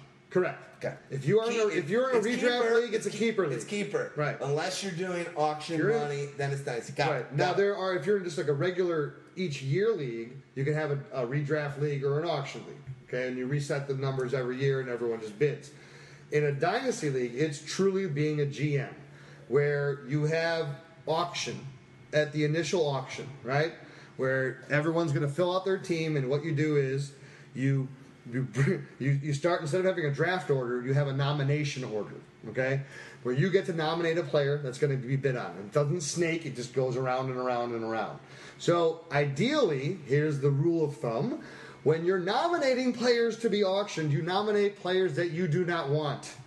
Because you want other people to spend their money on these players, and you want to sit back and be like, here's a top guy, Tom Brady, I don't want him this year. Let the bidding go up and someone spend $40, $60, $50, $60.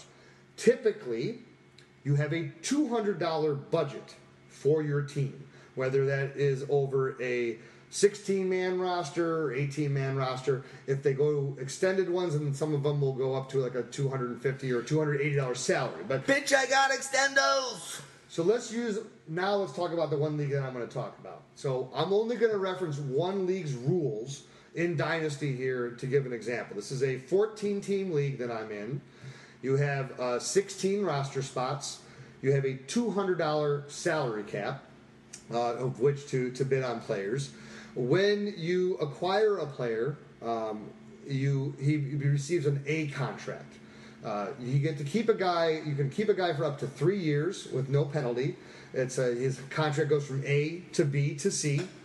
His salary, what does that mean, to A to B to C? So A means that you have him for 2 more years after this year. B means you only have him for 1 more year after this year. C means this is the last year of his contract, and you either have to do a designation at the end, which is you're going to franchise tag that player or you're going to drop that player. If you franchise him, then you're giving him a B? No, then you're giving him a status of franchise tag. You're only allowed to have 2 franchise tags on your team. And franchise is like the regular one where it's whatever the money amount is based on the position is what you're going to have to pay for that guy? Not in this league, okay. No. In this league, or we call it tag. We don't call it franchise, we call it tag, T-A-G. So you tag a guy, which means that you can just keep a guy beyond his contract as long as you want, as long as he's a tag. But his price will continue to go up. Okay. What if you laser tagged a player?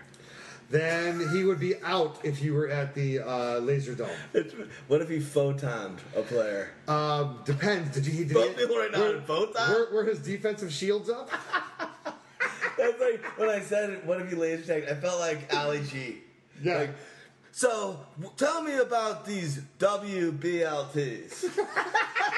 These weapons of WBLTs. The stuff that guy would say when he's with like four, he's got like four like geniuses. Condoleezza Rice he's with. Oh my God. So these BLTs that are getting dropped all over, what are they bringing? I mean, they sound like they taste pretty good. You know? What's with these airplane domes that they have flying around killing people? I didn't know that domes could kill people. Oh my God! Another thing to watch. If you haven't, we know you've seen back. Borat. It's back, and it's pretty yeah. fucking funny. But Ali G had Borat. It had Bruno. And god damn, I mean, some of that early stuff, early 2000s, is as good as anything. And it was ever. so good too because he came from England. He's a genius. He's a genius. And he would get like interviews with the top, American officials, political people, thinking senators. that he was an absolute legitimate English broadcasting thing. They'd be like, "This would be good. This would be good. This is going to be for the hip hop audience. That's the next holiday. This is gonna help.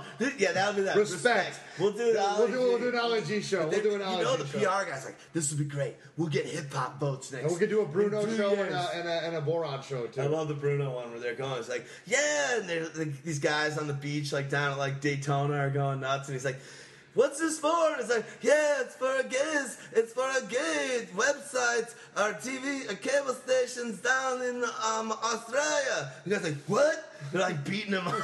Like, what? They've just been so gay for the last 20 minutes. They were just hicks. We love you. You're the best. Sacha Baron Cohen. All right, we Respect got to you. sidetracked. Where were we there, though? No, we're good. We're allowed to. It was basically what's the difference between Dynasty and auction. I think you did a good job talking about it. If you want to keep going on it, it's just there's a lot of stuff we got here to talk about as well. Okay. Where am I? You're in the records room. The records room? Oh, I'm fine. Can I get you something? Yeah, do you have the Beatles' White Album? Never mind, just get me a glass of hot fat. And bring me the head of Alfredo Garcia while you're out there. I've asked in many a time for the head of Alfredo Garcia. All right, what's the format? There's something important when it comes to all these kind of leagues. Yeah. For you, you've told me, I'll preface this a little bit. I remember last year you're like, you know what, I don't have the team to win it this year, so I'm going to build up pieces and I'm going to be really awesome next year and 2 years down the road. And I remember sitting there just because I don't do that and being like, man, that's crazy, the fact that he's storing up for 2 years from now in fantasy football. And then we've had a number of questions on Second Opinions and Facebook that kind of ask the same question. So while most of these questions are you and I coming up with what would I ask, this one's one that keeps kind of popping up and makes a lot of sense to me. It's like, what's the formula? Drafting talent that might be a little more aged, or getting grabbing a rookie that you think is going to be around for the next 10 years, or grabbing a middle-aged guy for a few years? How do you balance the guys you're going to pick between talent, age, rookiness, and greenness, and all that good stuff? Like, how do you really construct the team? It's got to be. It's got to be hard. Before we really get into this question, can I bring up one aspect that I know we're going to bring up? No, get it. You mentioned rookies, and here's an aspect that I think is so important with these dynasty leagues, is that rookies play a major role. And the way that they play a major role is that we have rookie drafts. Okay, so rookies usually are not in play, or the top rookies are not going to be in play when the season starts. And so what I mean by this is that we actually, in our dynasty leagues, have in this one dynasty, we have a draft every year. And you mentioned before about tanking, where it's based on the teams that are finish in the playoffs. Their draft order is determined by the way that they finish. The same thing for the teams that finish worst to not in the playoffs. All have a chance to win the number one draft pick in our rookie draft. So basically, every season after the NFL draft has completed, we then conduct a draft amongst the rookies in our dynasty leagues. And actually, I have this in all three of my dynasty leagues. And the way that it works is that you are drafting players that were drafted in the NFL draft. These are players that you do not have to activate, that you can keep on a reserve roster. Some leagues, the league that I'm talking about here today, is one that will only allow you to keep a guy on that reserve roster for up to 2 years, or you can only have a maximum of 5 players on that reserve roster at 1 year at any point at the beginning of the season. If you make trades during the season and acquire more of those players, that's fine. But at the start of the next year, you have to be down to 5. So that rookie draft becomes so important because you are, the top players are all being drafted by people every year, and they all have set salaries based on where they're drafted. But to your point earlier that you had made, D-Rex, about tanking, how do you prevent someone from tanking? Well, because they want to get the first pick in the rookie draft. Yeah. Well, we have a lottery system. Okay, so there are 8 teams that don't make the playoffs in this league, in this 14-team league. So they all go into the draft lottery, and in the lottery, it's you have a percentage chance based on where you finished. So what happens is that the team that finishes last place does not even get over a 50% chance. So they actually only get a 40% chance to win the lottery. The second best team has a 26% chance, down to 16% for the next, 8%, 4%, 3%, 2%, 1%. Now, how do we do this? I actually have an old bingo hopper with 100 balls. I know, with 100 ping pong balls. And he's got it literally sitting as no, it's in the closet now. You got it. My roommate's gone. I got the closet back. For a while, I was like, oh, do you use that a lot? Nah, once a year. Twice a year, for 2 weeks. Twice a year. Maybe it shouldn't be like the cornerstone of this room's architecture.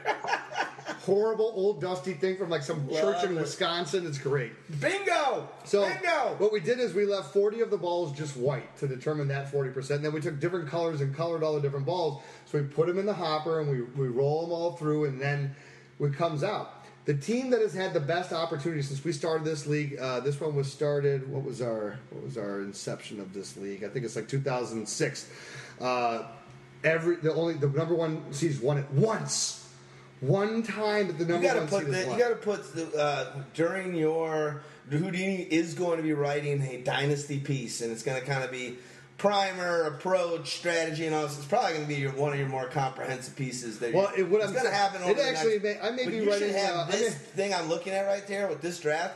That's awesome. It helps. It's like these guiding rules. Remember when you wrote the piece on, you want to be a commissioner? Here are 5 different things. And you actually gave in that piece, do you remember the name of it? We should tell.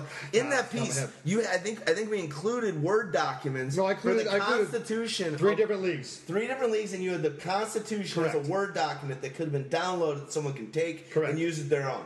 I think it was Know Your League, or it was it was a Dynasty something. It said Dynasty something. Yeah, it was Dynasty something. So check that out. You're starting a new league. Starting a new league. That's the one. So check out something like that. Starting a new league on our website, and it's awesome. It's again us opening up the curtain and saying, "Hey, you're new to fantasy? You want to do it? We've been doing this forever. We got these crazy leagues. Take it and run with it." So now here's 2 points. I want to go back to the question that I bypassed. Nice. Okay, this is my whole point. I wanted to bring up this whole rookie thing. So, number one, you ask about how do dynasty leagues they avoid the tanking aspect, right? Because you're not tanking anymore. Because look, I have it set up. It's a lottery. It's a chance. It's not even a guarantee. It's happened 1 out of 8 years. So actually, it doesn't make sense to tank. But number 2, when you go back to... Thanks a lot, Noonan. Right. But knowing that you have these rookie drafts, okay? So what happened was the question. Read the question again. All right. That I need to answer. What's the format? What's the formula when you're doing these types of dynasty keeper... No, dynasty leagues. When we're doing the dynasty leagues, do you want to go with veteran talent that might be a little bit deeper in their career, or do you want to go with a guy that you think is going to have a long career that's a rookie or really young, or is there a medium where you want to grab a couple guys, you want to go in that middle range and grab a guy for 2 seasons to get you over the hump? What's that balance when you're constructing a team? All right. First of all, I think that the number one goal... And there's no right answer. No, there is no right answer. Everyone has different strategies on this. But for me, here is first a misconception. You try to win every year. You go to win. That's your goal. So like when I told you I can't win this year, it's because understand your realities too. The reason why I couldn't win in these two leagues this year is because I'd gone for it 2 or 3 years in a row, where I had traded away my rookie draft pick, or draft. And in this league the league that we're talking about today has 2 rounds of draft picks. What's the name of the league you're talking about today? This is the Pat Tillman Memorial Football League. Oh, I thought it was the other one. What's the other league? Oh, no, what's the team you name in that one? Your team name. I like it. Oh, and this is the Baton Rouge Bitch Slappers. I like your icon. Thank you. Hold on, I'll see you guys in a minute. You carry on. She's a KCCO, so keep calling Trivon girl. From Baton Rouge. All right, nice.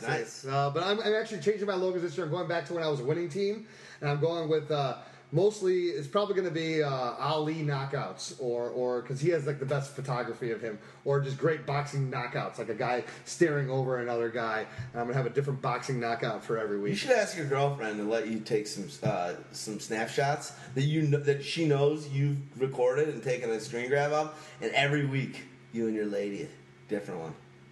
Just find out. You better watch yourself. You better watch yourself. You better check yourself before you wreck yourself. You got a few too many of those 2 hearted ales. I might give you. I've only had 3. I might give you two little lumps under those eyes. I like it. All right. It's official. Houdini's dating her. Houdini's dating her. The litmus test achieved well. I had to see if you really like this one. Don't push. It happens. All right. Go on. So to that point, you're always trying to win every year.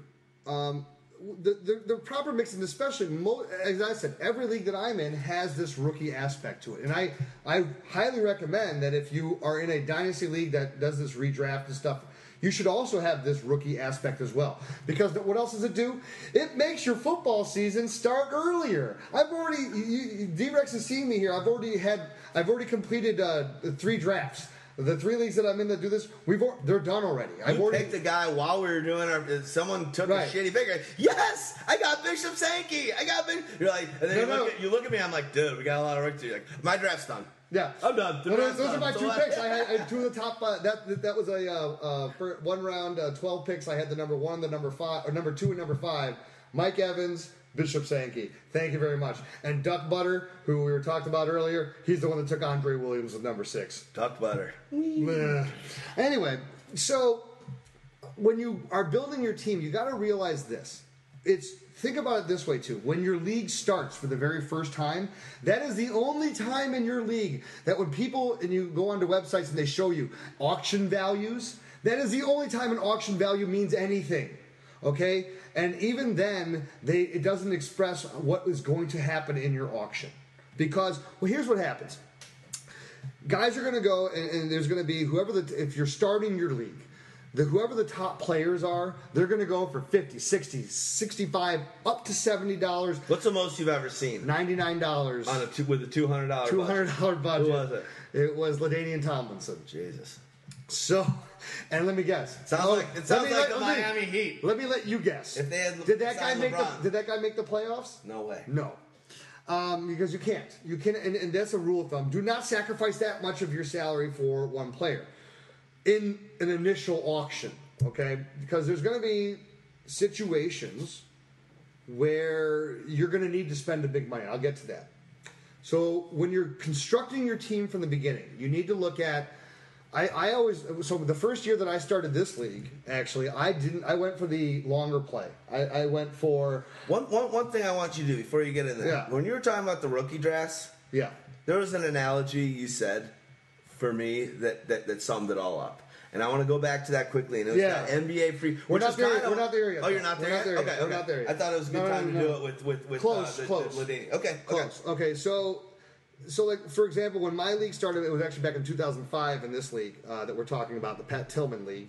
I drafted a team back then that finished 8-5, but I was drafting for the future. It was Carson Palmer was a rookie, Larry Johnson was a rookie. I got both of these guys, and I was just kind of waiting back, and I'm letting all the top guys go, and I said, I'm looking at the guys for when it started that I can get for basically really $15 or less that are going to be the studs of the next 3 years. And I said, let everyone spend all their money to win this year. They spend the $50, $60. They're going to waste all their cash flow. I'm going to lock down 3 or 4 of the premier guys next year that will go for $40, $60, $70 in the auction. Yeah. And I'm going to lock them down for in the $15 to $20 range. And then come next year, I'll spend my big money on the guy that I need to add to this team to make it worthwhile. Yep. So when you are constructing your team in the beginning, Who are those guys that you did? Let me see if I don't even know if it will still show me my roster. Okay, you don't. No, don't worry about it. I don't know if the time. Actually, you know what's funny? I still actually have the original draft board. I know you with all the stickers on it. I could probably go grab right on the same wall that. No, it's on top. The No, bingo it's on my, roll thing. I should. You know what? That's what I should do. In my second room, I should just put all my draft boards up all around the room. And then you should watch. You should watch Ace Ventura Pet. Like, yeah, I don't know. He just obsessed much. Obsessed much, exactly. Oh look, they're little footballs. Finkel and laces out. Einhorn and Finkel. That Dan Marino should die of gonorrhea and go to hell. Exactly. You're good. You're good. I mean, I've seen Ace Ventura literally like 50 times. But goddamn, you know every line in that. I love that. movie. That and Blues Brothers, I can quote the entire movie. Unbelievable, good stuff. Yes. Do you have anything else? I say we move on to the next question. Yeah. So the point is again, in that first year, do not get aging veterans either, unless you're getting them for a cheap price, or you're getting guys that or spend a lot of money on a guy, knowing that you're going to trade him. Okay, and build yourself for the future. And anytime that I'm in a Dynasty league to start, I'm looking for I know who the players are. I want the values now.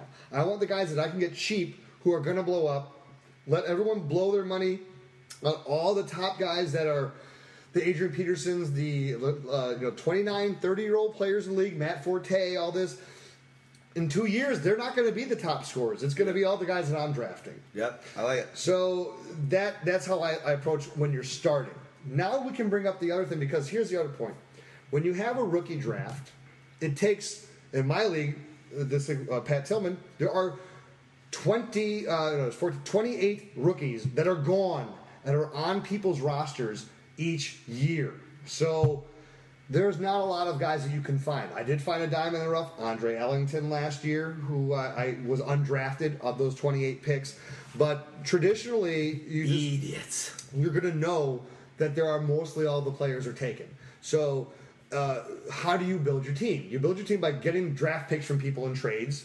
So we talk about the tanking aspect. When you're a team that's losing, I'm selling, my team may continue to lose because I'm selling off all my assets, but what I'm gaining in return is return. So I told you, right, that I had 5 draft picks out of the 28.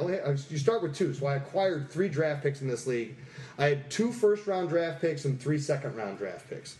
Well, going into next year, I also have already made trades. I currently have my own draft pick in the first round next year. I have 2 other teams' first-round draft picks that I got because of me buying assets last year and guys overperforming their value. Gateway, Hoboken's. So you got 3 first-round picks. Correct. Wow. And do I have anyone second-round picks? Is it a good? These are good potential, yeah. And now, is that only rookies? Yes, we're talking about? only rookies. Okay, got it. So I had 5 picks this year. I'm going to have 5 picks next year. In 3 years, if you now if I draft correctly, 2 years. If I draft correctly, that's why I said I'm building for my next dynasty. And isn't this the team that you have? You haven't even had to put Andrew Luck. No. Okay. So this team, let me give you an idea. And keep it on this team. I'm sorry, I've just seen a bunch of them. I know. So here's where I'm keeping what I have going into this year. I actually even traded one of my draft picks that I had this year, who a guy used on Bruce Ellington, and I got Lamar Miller for him at $8. I'm an Iron fan. Bruce Ellington, not going to be a good pick. I'll give you my best players first. I have Jimmy Graham this year, at least, as a tag player at $15. Now, the way that we do the salary increases, if he's between $1 and $9, he goes up $2 every year. Where he's at now, and then it's $1 more every $10. So you drafted this guy? No, I traded someone actually. When I had the potential, when I had a 40% chance to have the number 1 pick, I had a friend, Hoboken, who actually had Chris Johnson. He had Jimmy Graham, and he had someone else. You can only keep 2 tags. So he had to trade one of them. He goes, I will trade you one of my tags for this pick. And he thought I was going to take Chris Johnson. I go, I will take Jimmy Graham.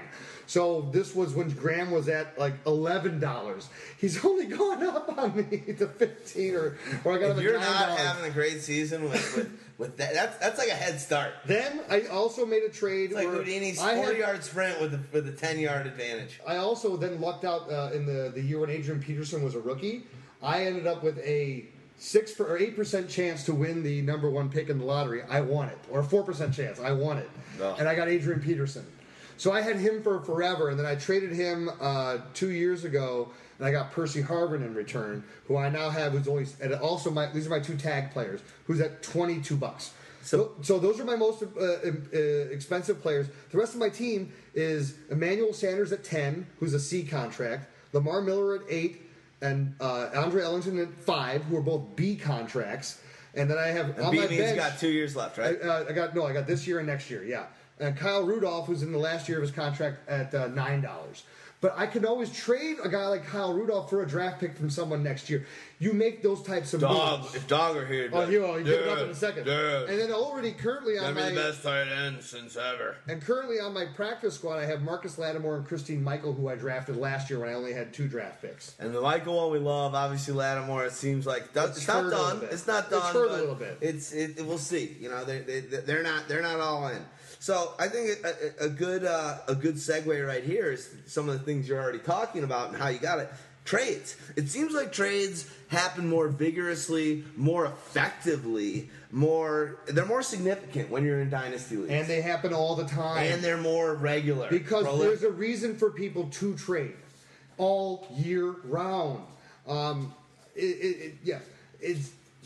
trading is, oh my God, I love it because you have to be on top of your stuff, and there are constantly people that are in bad contracts, that have this, that have whatever, or you're trying to trade up in the draft. Let me show you how ridiculous a league can be. This league is so ridiculous. Let me show you something. And the thing that blew my mind, one of the guys who's one of my co-commissioners in this league. One of the guys in our league. His team name is the Sin City Rounders, okay? And he is a guy who is, you think I'm in a lot of leagues? My friend Jay is in, I think, 10 leagues, if not more. And he'll do well, but one of the things that is his biggest downfall is that he loves Sin City. He loves the rookie draft more than anything else. And so he made trades this year. He didn't have, I think he only had like 1 or 2 picks going into this draft. He ended up with 7 draft picks. He acquired the number 1 overall draft pick. Think about this. I'm like, are you an idiot? He traded he's a C at $18, but a C at $18 that you can tag and hold on to. Julio Jones for the number 1 draft pick, who he took Sammy Watkins with. Shitty pick. That's terrible. Terrible, right? Terrible. Sammy Watkins, especially this year, overrated. That guy is not a layup. Then he traded up to get the number 8 pick. And he traded Jordan Reed. He traded Jordan Reed, who he had under $8 for the number 8 draft pick, who he took Carlos Hyde with. Ugh. I said, I'm like, oh my God. So this guy is an idiot. Well, it's not that he's an idiot, because he's won the league. He loves. But it's he wants to do a homegrown. But here's the thing about him, and this is what also when you talk about the trading in these leagues. He's a wheeler and dealer. He'll always find someone. And then another one, he traded E.J. Manuel to get like another draft pick that he didn't have, that he didn't need. Well, that's the same, and it's not Dynasty. It's not in this subject, but same guy we were talking about that took the 6 quarterbacks. Waxman drafts a team. Every year I look at him, I'm like, I swear to God, this guy wheels and deals, takes picks, and then 3 weeks later has a fucking totally different team. And it looks great. And you're like, oh my God, he went from being fucking 3-5, making the playoffs, to 13-1. Making the playoffs, and it's just like, dude, you're a genius. All right, you made literally 7 trades to grab 4 guys that totally changed your season. You know how to. You got the foreshadowing. Now, sometimes it backfires. It does. And here's the thing. Me and him, we're co-commissioners. So I talked to him on the phone. I said, Jago, what are you doing? You gave up Julio Jones for a chance on Sammy Watkins? He goes, yeah, I know. I think I may be but he doesn't like the injury whole aspect. But I'm like, he was $18. The guy puts up, and I'm looking at Julio Jones on your computer right now. Yeah, our favorite player. God. Is there a guy you'd rather watch on week to week? And then I said, healthy? And I said, you are a fool. I go, Jordan Reed, if that guy stays healthy, you are going to regret that one more than anything. He's like, I'm really kind of regretting why I gave up EJ Manuel. He's like, I just kind of throw these offers out there, and then people say yes, and I'm like, okay, it's like, I'm like, send the email before. Don't send it through the website. Send an email. That's what we do. I send an email to Gage. I don't just send it through so that someone can say yes. Charlie Don't Surf got him on one, though. Charlie Don't Surf is in this league with us, too. He got Jay on this one because Jay's like, well, what about that? And Charlie just wrote back, sure. And he's like, oh, shit. I sent him an email. I didn't even send him the trade offer, but he said, sure, so I got to give him the deal. No. Well, no, I would talk my way out of it, too. I would be like, I was prospecting. I was saying, what were you thinking about? Oh, dude, an email? That's not activate this trade. Right. We can go like, all right, let me think about it. I'll take it to the trade. I'll take it to the system. I had cold feet. So this leads me into another point that I'll get into before we can make the reference. Is are you playing? I'd say you always should play for this year, and you should always be trying to win. So it's a lot more. You get these people who are looking like Jay or some other owners that are looking to the future, always trying to get this young up-and-coming guy. They want to be the guy to find the next stud. And it's the same thing that where he just traded Julio Jones. Back when Calvin Johnson came out, he's the guy that drafted Calvin Johnson. And he had to have Calvin Johnson. He traded everything that he had in his assets in order to get Calvin Johnson to get the number one pick to draft Calvin Johnson. And then, as he did, Calvin Johnson was good in his first 3 years, but he was not the receiver that he was in years 4, 5, and 6 that he was when he first came out. And he ended up not getting the benefit of those years. And I said, you're risking the exact same thing happening to you with Julio Jones that happened to you with Calvin Johnson. And I said, I don't understand how you can do that after you've already been burned by it one time. And I said, why would you do that? I go, you saw it with Kevin. He goes, I know, that one really hurt. He goes, I don't think it's going to happen this time. I go, I think you're wrong. I said, history's going to repeat itself on you again and again and again. Well, I love your analogy with the NBA. So, and throw that into the mix right now. So here's the point. Now that we've talked about these rookie drafts, now that you realize after, not in your first year of an auction, you can keep... And there are leagues. We can keep as many guys as we want. It's just a matter of, does it make sense financially? So, like, if you bid $30 on a guy, it cost you, let's see, what was it, 2, 3 for 10, 4 for 11, an extra $5. If he's 35, now he goes to 40.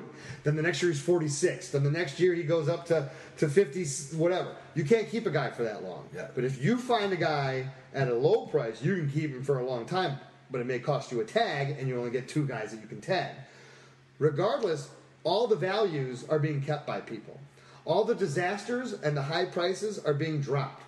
So when you get to your auction after you've already established the league for a year or 2, or basically for 3 once you've gone through a cycle, there's not a lot available at the auction every year. There are basically, you have, in my league, there are 14 teams. And let me tell you right now, as it stands, who are the players that are out there at the positions that you can draft as a free agents. So let's look at the quarterback position. Your best quarterbacks are Colin Kaepernick, Sam Bradford, Joe Flacco, Josh McCown, Jake Locker, Ryan Fitzpatrick. That's what you're looking at. Johnny Manziel and Bridgewater. Those are the rookies that don't count. They're They're already drafted. They haven't been added to teams yet. Is that the Kaepernick you dropped today? That's the Kaepernick I dropped today. And you dropped him today because he was how many points? $41. $41. So and I know that I can get him most likely for about. Do you want him back? Only if I can get him at the right price. What do you want, Cat? You dropped him at 41. If I can get him back for 35 or less, I will take him. Nice. That's where I'm at. Running backs. So now you look at it. Okay, there's 14 teams that are bidding on players. You got Arian Foster. Next best, Toby Gerhart right now. Ray Rice is going to be suspended. Frank Gore, Steven Jackson, Maurice Jones-Drew, D'Angelo Williams, Darren Sproles, Kerry Robinson. This is what we're looking at. Wide receivers, okay. We got Andre Johnson, Larry Fitzgerald, Vincent Jackson, Wes Welker, Jeremy Maclin, Reggie Wayne, Dwayne Bowe, Doug Baldwin, Anquan Bolden, Rod Streeter, Jarrett Boykin, Steve Smith. It's slim pickings. Same thing will be at every position. So the point is my analogy. Yeah. If you are going to try to build your dynasty team through the auction every year, it's the same as being an NBA team trying to build your team through free agency. You are going to madly overspend for the talent that you get. And the Bulls, you're hilarious. You're always like, that'll happen when the Bulls get a good free agent. Happen again. Carmelo going to New York. And what happens every year? We're going to probably overpay for Gasol the same way we overpaid for Boozer. Yeah, Boozer. And the way we overpaid for Valverde. You're worth every penny, Valverde. We love you, homie. We won't amnesty you. Yeah, we won't. Yes. We might tag you a couple times. Yeah, we'll tag you. We might tag you, but we'll tag you at the position that makes more money. If you're tagged like you're tagged in my league, you're okay. You're still accruing dollars. But you know until what I'm you become too expensive, then we lop you off. You know what I'm saying? It's funny where you're just like, if you are building in dynasties like you're talking about through free agent, given those players you just mentioned, yeah, Andre Johnson. You said how much do you think Andre Johnson's going to go? So Andre Johnson, Larry Fitzgerald, Vincent Jackson, the average mean between them is going to average $65. What about Arian Foster? What's he going for? $70, and that's out of 200. So there's a good reason why I think that other guy that's getting rid of Julio Jones and Jordan Reed, I mean, that's what you're looking for. Right. To be honest, what that guy traded away to get this lower is what you're looking for. But he obviously thinks he's thinking for 3 or 2 or 3 or 4 years. You also have to realize what his team is, because his team is loaded with potential. You get to the situation when you're ABC, if you're all C contracts, which was where I was before. Yeah. Last year I had no C contracts on my team. That's why I knew I could. Contracts, that means you got to tag them or they're gone. Right. So his current team now, he's got his tags are Matthew Stafford and Des Bryant. He's got a $5 Michael Floyd. Well, that's looking pretty good. Mm-hmm. He's got AJ Green at an $18 C. So he had to decide between Julio Jones and AJ Green. And he goes, well, Julio gets injured more. I'm going to go with AJ Green. But this is all because he's gone after all the rookies. So he had Des Bryant, Julio Jones. So he drafted those guys as rookies? Yes, he had Des Bryant, Julio Jones, and AJ Green on his team last year. I think the most poignant thing you're saying is build it through the draft. Right. Build it through the draft. Think about that. Get a couple lucky guys. He didn't win last year. But going into the league last year, if I would have told you start your team with AJ Green, Des Bryant, and Julio Jones are your wide receivers. How do you feel about your team? By the way, you have Matthew Stafford at quarterback. It's unbelievable. Now, here's the one thing I want you. Here's the one thing, and I think we're pretty close to shutting this segment down. No. I want to make a point about this. I will. Hold on. But there's one thing that you said today where it's like, you know what? I've been building these teams. Last year we talked. You're like, I don't think I really got it.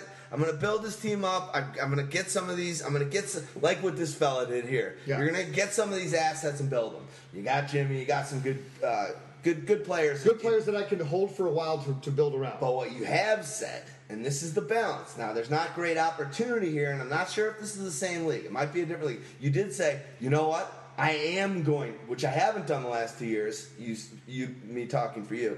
I am going to go for that one guy that's going to cost a little bit more money, that is going to be that missing piece, that is going to be that difference maker now. It's not a rookie. It's not an over-the-hill guy. This ties back I will overpay for one guy, but he fits into the construction of this team really well and brings those points. And this brings back to that question that I kicked down the road initially about, like, how do you construct your team? So if you have been smart throughout the year, so for example, I already told you on this league, I have the Andre Ellington who's cheap. I have Lamar Miller. So let's go through, and this year we had the rookie draft where I had 5 draft picks. I had the number 4 draft pick, which I took Jeremy Hill. I had the number running back who's on Cincinnati. I then had the number 5 draft pick where I took your boy, Brandon Cooks, wide receiver. I then did not pick again until 18, and I got Marquise Lee at 18, who we love of what he did at USC and what he could potentially do with Jacksonville. And that'll be a lot better than Robert Woods. By the way, Jeremy Hill is the only guy that I'm activating to be on my active roster as an A. Everybody else is remaining on my practice reserve squad where I don't have to activate them, not even next year. I can wait another year to activate them. And then with my last pick. So, a question I got for you on that, for just being an outsider. So, if you activate one of these guys, Marquise Lee, next year, yes, is he going to be on his B? A. Once activate, that's when it starts. Right. Okay, so it's not A's not this year until you activate him. Got him. Yeah. So in that one league, is it the same where you drafted Luck 3 years ago? No, that league doesn't have AB right now. So how does that work? You haven't activated it. I can leave him. I can leave him on reserve roster as long as I want, but there's only a maximum number of guys I can keep on reserve roster. But how many years? Let's say you activated him this year. You're not going to do that. I will do it if I can trade Matthew Stafford. Okay, but if you how does I can keep him as long as I want. His salary will continue to go up by 15% every year. Got it. And that league also does where if he's in the top 50 overall, he goes up by 25%. Got it. Okay. Which he probably will. Right, but again, you want to get but his salary is going to be lower because when he comes in, he's only going to come in at like $8 or $9 where I got him. Got it. So when you look at my last draft pick that I took in this league, I took Derek Carr. And I traded my other draft pick for Lamar Miller because I didn't want to have to activate Christine Michael just yet. Because I could only have 5 guys on that reserve roster, and if I used my other pick, he was the next guy that made the most sense to activate. But knowing what I know about Marshawn Lynch, I know he's going to break down. I only get 3 years of Christine Michael. I would rather activate him when I know that he's the starter. Yeah. And I expect that this is the last year of Lynch, whether it's a holding on, not getting injured, but just underperforming, or getting injured and then Michael gets going, which gives me the opportunity, and this is also what you can do, people, is during the year, if let's say Lynch goes down week 4, week 2, week 1, whatever, I can activate Christine Michael, and then he becomes an A this year.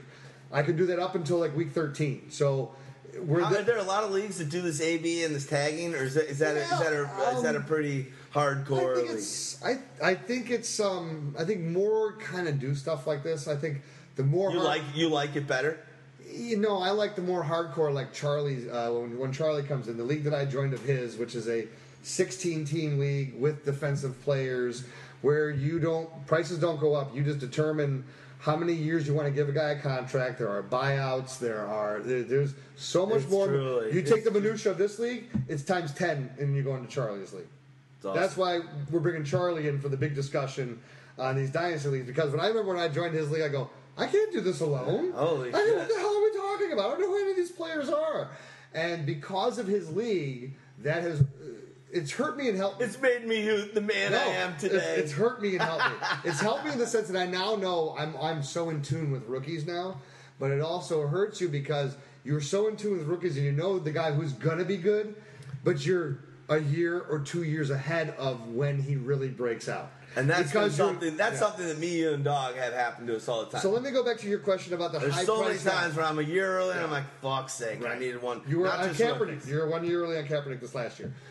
He'll be great this year. Well, I was right on with him his first year. Right, first year, but the explosion that we thought. Anyway, I'm with you. Back to spending the big money. Yes, everyone should spend big money on someone, whether you're a winner, whether you're a loser. Especially if your team is not going to be good, spend over bucks on big players that you know you can trade to other people for value coming back to you. Sometimes are you doing that too? You want to spend, but are you doing it to raise the price on a guy? That's a tricky thing too. Yes, You're like, I'll take him, but at the same time, I want to plummet. I know he loves him, and I want to plummet this guy's budget. I've been burned both. I've been burned and helped. I've done it both ways where I know this guy wants him, both ways, and nobody's bidding on him, and he's at $16, and this is a guy who should be $30. I'm like, he can't get him for 17. He goes 18. I'm waiting. No one else has bid 19. Jesus Christ, people! You're not going to let him have him for this cheap. Have you seen the rest of his roster? What are we doing? Yeah. And then all of a sudden, you got him at 37. Then he doesn't bid anymore. Or I don't know. Yeah, you're going up. You're like, I'll only go $1 more higher, and then the guys they stick you with him. Yeah. Or there's also guys where I act like I'm bidding on him like I want him, and I know a guy's bidding me up, and then I hook him. And I just leave him hanging out there and go, oh, he's all yours. Enjoy. I didn't want to spend $40 on him. Oh. Take him for $44. I thought you were talking about Jerry Rice, not Jerry. Right. I don't know another Jerry, but... Now, how long have you had these pains, Mr. Barber? No, that's Babar. 2 B's? 1 B. B-A-B-A-R. That's 2. Yeah, but not right next to each other. I thought that's what you meant. Jerry, I thought you meant Babar with 3 B's. I've got 3 N's in my name, so if he had said that to me, it's like, is that with 3 N's? No, that's just 1 N. N-O-O-N-A-N. That's 3 N's. Oh, I thought you meant next to each other. or the letter. Is it, we use that letter. Mr. Babar, you ever spent time in prison? So You got your whole fist up there? So my big point, though, is that when you're a team, especially like if you were like me and you know that you're not going to compete, you got to get that big top free agent. Not a guy that's going to potentially break down, but a guy that you're confident in, that people want. And you start looking to trade him because people are going to say, I'll give you my draft pick next year, and I'll give you this guy who's $4, who's a decent value at a B. Will you take him for this? And that's what happens in these dynasty leagues. There's so much trading that goes on because there's the flurry of that happens once. There's probably not a lot of trading within the first 4 or 5 weeks. Then once you get to week 7 through 9, and there's the teams who are now, you are out of it. You're not going to make it. Yeah. And they all start going, I need to work my salaries for next year. And they start doing the math in their head. Okay, I need to get an A contract. They're like, I will trade this guy, but I only want A or B contracts that are good price contracts. And draft picks will be considered. Rookie draft picks. So that's when I acquired last year. So I acquired Fred Jackson, who I added to $10. I got a first-round draft pick for him 2 years down the road. That's one of my first-round draft picks next year. The other one I got for first-round draft pick next year was Ryan Matthews, who I had gotten, who I traded away. I traded Vernon Davis for to get, or someone. You got 2 first-rounders for those old bags? Yeah, for those old bags, which shows you that if you're just, and also if you're smart enough to, where I was like, Sell high. Right, I was out of it. I'm like, I figured I was selling Anquan Bolden last year, who I had 20 some odd dollars as a B. Nobody bid on him, but my running backs they bid on because I was like, okay, I'm lower down. I'm like, I just like the value of these guys. So.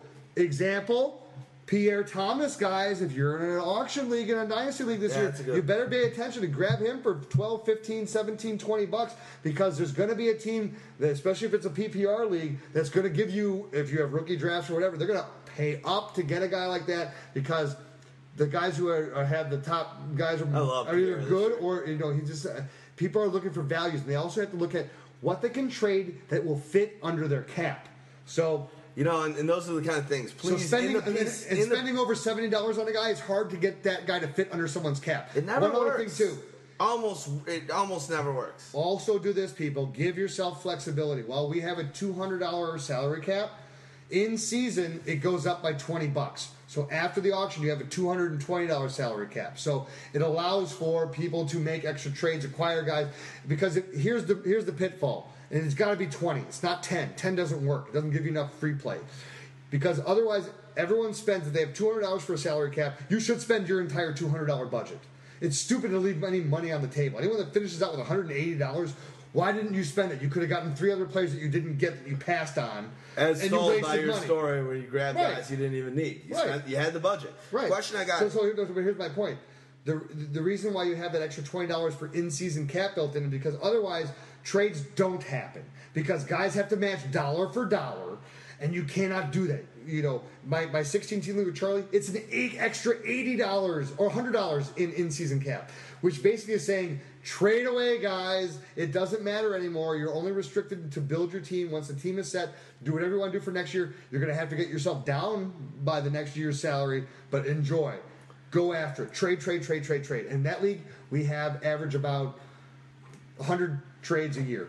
That's amazing. And then we talked about that. Obviously, trades are happening more. We're going to we're close to wrapping this up. Quick thing, any other pitfalls that you have come across in these kind of leagues that you want to mention? Buenos días, señor. Oh, hi. Where's Mrs. Stanley? In her cabañas. Oh, yeah, I'm supposed to be there. It's Cabana 6, right? Cabana 1. 1, right. You would like something to eat or drink, senor? Actually, I would. Charge it to the Underhill, senor. Yeah, that's right. Do you have any caviar? Si, senor. Beluga, but it is $80 a portion. Well, then I better just take 2 portions of that.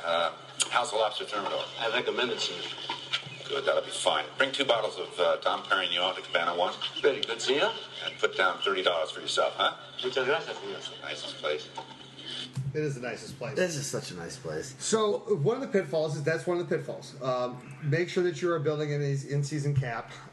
Also make sure, I would say that one of the other pitfalls is to not have your draft order set or your auction, not auction order, but your rookie draft order set based on record. Do an auction, or a lottery system where it's a percentage type of a chance. Okay. You want to do everything that you can to prevent tanking, to prevent cheating, to prevent any type of collusion. While promoting, trading, working and having a lot of movement and excitement. Because that's the one thing that happens. The longer a league's together, the less of that stuff happens. People get burned by a player. I'm never trading with that fucking guy again. Another situation happens where all of a sudden when you're in 5 years or 10 years in a league together, it's almost like the league is like, we know each other too well. We're just going to stay away from it. I'd rather not help you and not help myself and just draft and run forward and go by pickups. That's a great point. So that's also knowing that you're going to be in this thing for the long haul. These are the players who are going to be there. Do I really want to... whatever stink you put on yourself, your reputation will follow you. Your stink will follow you. And whether that stink is a good stink or a bad stink, it's known, and people know, so that way... Is Pepe Le Pew a good stink or a bad stink? He's a good stink. Okay, I like Pepe. I like Pepe. All right. Just wondering. I need a barometer here. I needed a baseline. A bad stink would be more like... who would be a bad stink? Let me think of... Who's a Looney Tunes character I didn't like? Doesn't have to be Looney Tunes. I know, but I was trying to keep it in the same vein. What about the kind of stink you get from... I don't know. We'll move on. We'll move on. But Dogmatic and Stinkmaker aren't here right now, so there you go. The last thing I got, those are some pitfalls, and I think you did a great job. Yeah, I think everything that we've mentioned before, it's pretty much have detailed ways to eliminate those pitfalls. So, but again, I think that it's easier to eliminate the pitfalls in dynasty leagues than it is in keeper leagues, just because of the whole nature of that. Again, when you're auctioning people off, it's what are someone willing to pay. What percentage of their salary, of all their wealth, are they willing to pay for that player? So everything does go to fair market value, but again, realize that once you're in the actual auction aspect, after you are keeping guys, you are always overpaying for your value at that point. I love it. All right, last question I'm going to have, and just make it quick, is auction, dynasty, all these kind of great leagues, is it a lot more work day to day than a normal, more traditional, standard fantasy type of league? Does it really equate to that much more work, or is it easy to kind of get it and know it and be able to manage it? When you're in 7, all of the leagues pretty much are in this dynasty format. Is that a ton more work, or not really? It just seems like it. Not really. It just seems like it. It's one of those things that once you are understanding of what it is, it's no different than anything else. It's just one extra step. It's attributing a dollar amount to a player. So, for example, when we bid on players, in that league, in my Tillman league, there is no fab budget. It is strictly just as long as it fits under your salary cap, you can bid on the guys. So there are guys who screw people over all the time. What's fab budget again? Free agent acquisition budget. Okay, free agent acquisition budget. And so as long as it fits under your salary cap, it goes back to the whole thing where I screwed over duck butter. I know that people in this league do that, and they're gonna constantly way over. What is duck butter? Do you know? I know. Go for it. Duck butter is the very end. Yes. Of a beer in a can or a bottle. When you have one beer and you're drinking it, there's like that last, it's not even a sip. It's kind of half, and you just leave it. And you're like, why do I want that? That's the duck butter. You know what we used to call that? Because when I was a pledge in my fraternity house, and we had to clean up after parties, and there were so many beers that had that duck butter in it. We called them hamsters. People left hamster in the beer. The weight of it it's not a full beer. It's like a hamster stuck in the bottom of the beer. I like it. I'm glad you guys didn't call it gerbil. No, but then we would invite the chuds in, and they would pick up all the cans and take them out for us. Those are the homeless guys that would take the cans back to the recycling bin and get the 5 cents. Richard Gere. We call them chuds. We got some. You know what a chud is? Do you know what a chud is? Sort of. Do you remember the movie Chud? I know the movie Chud. It's like someone that's in the manhole, under the manhole. It's an underground dweller. What is it? What is it? Chud stands for. Oh, what is it? I gotta get.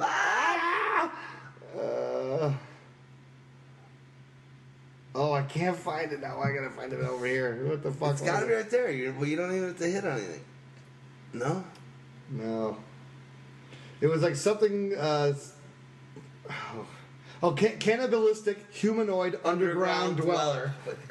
I'm just happy I knew what Chud is. I know it's like the movie thing. So that's what we call cannibalistic humanoid underworld dweller. That's what we called the guys who would just come in and pick up our cans. Hey, let the chuds have it. Let the underground dwellers have it. I love it. All right, you know what I'll say? I think we did a ton of great stuff here. I want to do one more Pyro promo before. Oh, no, I wanted to go back to you. wanted to ask me the first question again at the end. Feeling. So what do I love most about Dynasty? Yeah, I want to conclude. Go nuts. Is the fact that you can see now all the things we just talked about. It's amazing, and when you win in these leagues, I mean, there is nothing better. It's not like you can say someone's going to go to, oh, when you drafted this guy in round 7 and you just got lucky. No, I picked this guy up 2 years ago. I've had him for 3 years or whatever. Totally. I sat on him for this, and I brought him up at this point for this reason. Fuck you, I'm the champion. I am the best owner. Right. Yes. I'm the best. I'm the best GM. I'm the best coach. I'm the best offensive lineman, offensive coordinator. I'm the best defense coordinator. There you go. And when you win it all, you're just like, I'm fucking fired up. So the last thing I'm going to do is do a little Pyro Pro promo. Shit. I wanted this thing to be done in the next 3 days, and it's bummed me out a little bit, but it's a ton of work. I'm working with our developer pretty hardcore on a daily basis. We're launching a thing called Pyro Pro. It's going to be a game changer. It's totally different. You're going to be able to do a lot of things that customize Pyromaniac to your teams and the players that you have across your various teams. It's going to cost money. A lot of stuff that we offer on Pyromaniac is going to go from free to costing money.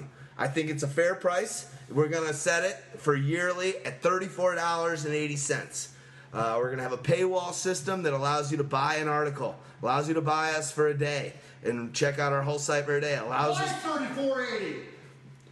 Walter Payton, Jerry Rice, $34.80. That's why you bring out the greatness, because that's what we bring you, the greatness. Poignant, baby. Those are our guys, man. And we're about to roll this thing out. And right now, to be all honest, I've moved in the last 5 days for our developer. This thing needs to be done August 1st, and it will be done.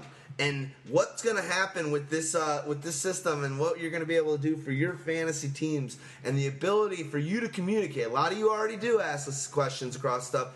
You're going to have to be a member of our Pyro Pro family to get the kind of feedback and the one-to-one that we give everyone so far. We've been doing this for 6 years. It's not about us wanting to make money off what we're doing. It's about us taking our product to the next step. It's about our product being able to last for the next 20 to 25 years and beyond. It's about us being able to manage our time to get the product where it needs to be for everybody. Yeah, absolutely. And we are bringing on a lot of new people. A mention I'll make right now is Jeremy Battaglia, an old school emailer to us, an old school Pyro podcast listener, a guy that's messed with us and has been hilarious, funny writer. You can see it on what he's doing right now. On what he's doing right now, and he's doing these 32 teams of Pyro preseason for all of the NFL teams. Suits started it based on the power numbers. Mo, which is going to be his stage name. Hey Mo! Hey Mo! He's got Battaglia is going to be Mo. Thank you, man. You're fucking hilarious to work with. You're passionate. Or can I say, this is a guy that was a listener and became a writer. And if there's anyone out there that's talented as hell, while we're not trying to slut it out too much, I think we are looking for about a couple more writers this year. If you're awesome and you're passionate about what we do and you get our voice and that's what we're up to is kind of something you can champion and be behind, send me an email. Hit us up. You know, there's the contact address on our footer of our website. Hit me up and say, hey, I'm into this. I would love to be a part of this. We need that. Send an example of your writing. Yeah, send it. We'll get there. Just send an email. I'll ask you what you need to do to get vetted. And you can be the next, as I'll say, more money, more money, more money, more money. And the fact is, we did this about 5 podcasts ago. Me and Houdini, Dogmatic was in there, and we said, hey, you know, if you got great ideas and you got a great concept or you got something that you love that you want to dive deeper in. And since then, we've had 3 writers now that are new to us that are really doing really cool stuff and know our product. They kind of, more so than a lot of previous people that were brought in the mix, they've been reading our stuff and listening to this for like 2-3 years. They already know what the Pyro voice is. They know what we're up to. And they brought some amazing ideas. If you're one of those people, hey, we want to grow into a household name. Our goal in our business plan, in our manifesto, it is to be the first household, it is to be the first Pyro fantasy football brand in the world. And we're still on course to be that. And we need help. We're going to, no one else is just solely a fantasy football brand that really cares about branding and wants to be the shit. We want to be Nike of fantasy football. And we got a lot of work to do, but we're getting there step by step. And this Pyro Pro thing is going to be huge for us to get there. We hope that you sign up and are a member of this. It basically gives you total access to our minds and our conversations, gives you unbelievable tools on the back end. It allows you to customize your team based on 30 of your players on your teams, and you get only information, news feed, player rankings, all the great stuff about your team, it's guys. sick. So you don't have to see everyone. If you want to see everyone, go to the front end. If you want to see only your team, go to your dashboard. Go to your dashboard on the back end and only see it there. It's pretty fucking awesome. August 1st it's launching. If not, I'm jumping on a plane and kicking some ass. It'll be there. It's ready. We're fired up for the 2014 season. Houdini, man. Dropping, before you go on, dropping a ton of knowledge on Dynasty, and that was the primer. Right, so again, I want to mention... That was the primer. I want to mention, any of you guys that are out there in Dynasty leagues, in Keeper leagues, but especially because it gets no love on this air as much as the Dynasty leagues and these auction formats, send us your questions. We are going to have this big blowout. I want to answer 50 questions, 60 questions. Me and Charlie Don't Surf are all over it.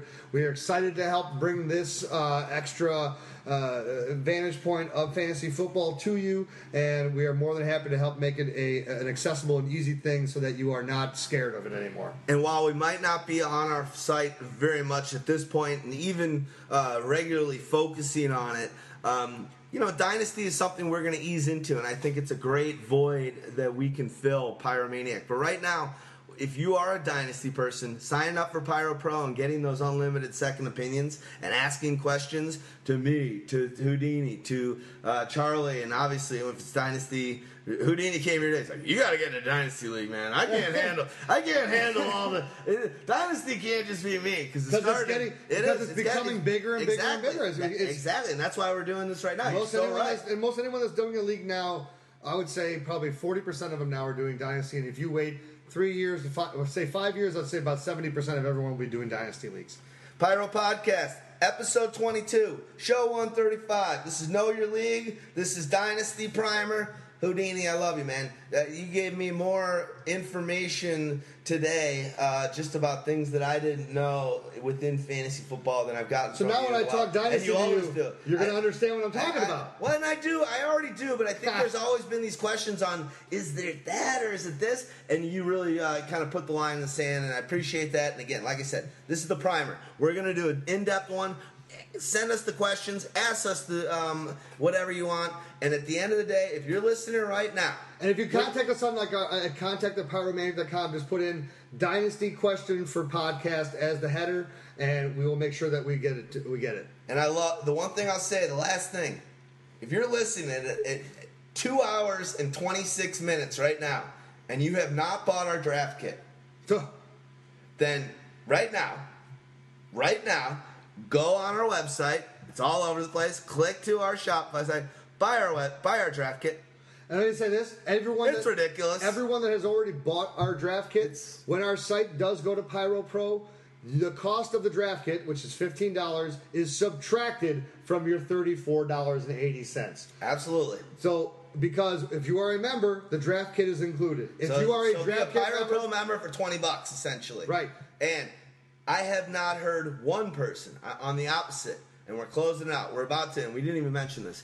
Jimi Hendrix. No, I have not heard one person. I've heard quite the opposite say, dude, this draft kit's a waste. $15? There's no magazine. It's an Excel document. We give you a URL to be able to see the web version of it. We give you PDFs. If you're on an iPhone and you can't open Excel, or you're on a tablet or and there's any of those things, or you just don't own Microsoft Excel or an old... And beyond the Excel, there's the auxiliary pieces as well. It's ridiculous. My manifesto, his manifesto, Dogmatica's manifesto, Stag Party's manifesto. Handcuffs, sleepers, are right up on every single rookie that was drafted this year. To be honest, I got an email from someone that said your player rankings, which is 4 tabs out of 18, within this Excel. He's like, your player rankings and all the minutia detail that we give along with this is worth the $15 alone. You are giving this thing away. And we are. You want to know why? Because we're trying to make you addicted. I'm fucking Heisenberg, and I got Jesse with me right now, and we're throwing you the blue. Am I in the closet? Are you about to beat the shit out of me? You're driving away, and you won. You won. After I got the shit kicked out of me. That's fine. You have. This has been that way. But at the end of the day, we are giving you guys the tools to win the championship. $15. If you're listening right now and you haven't spent that $15, you owe it to yourself first and foremost. But I will say it. You owe it to me. You owe it to Dogmatica, you owe it to Houdini, and you owe it to Pyro to throw down your money and keep this shit going because you're going to win it. We love you. Good night. Talk to you later. So, again, we're going to close out with what we opened with. We opened with Jimi Hendrix. That was She's So Fine. And we, of course, here at Pyromaniac do not play any of the A-sides. We always go to the B-side. We flip it around. I'm going to throw you out one of my favorite Jimi Hendrix song. This is called House Burning Down, and most of you may not have heard of it. Enjoy, find it, listen to Jimmy. Jimmy is God. God is Jimmy.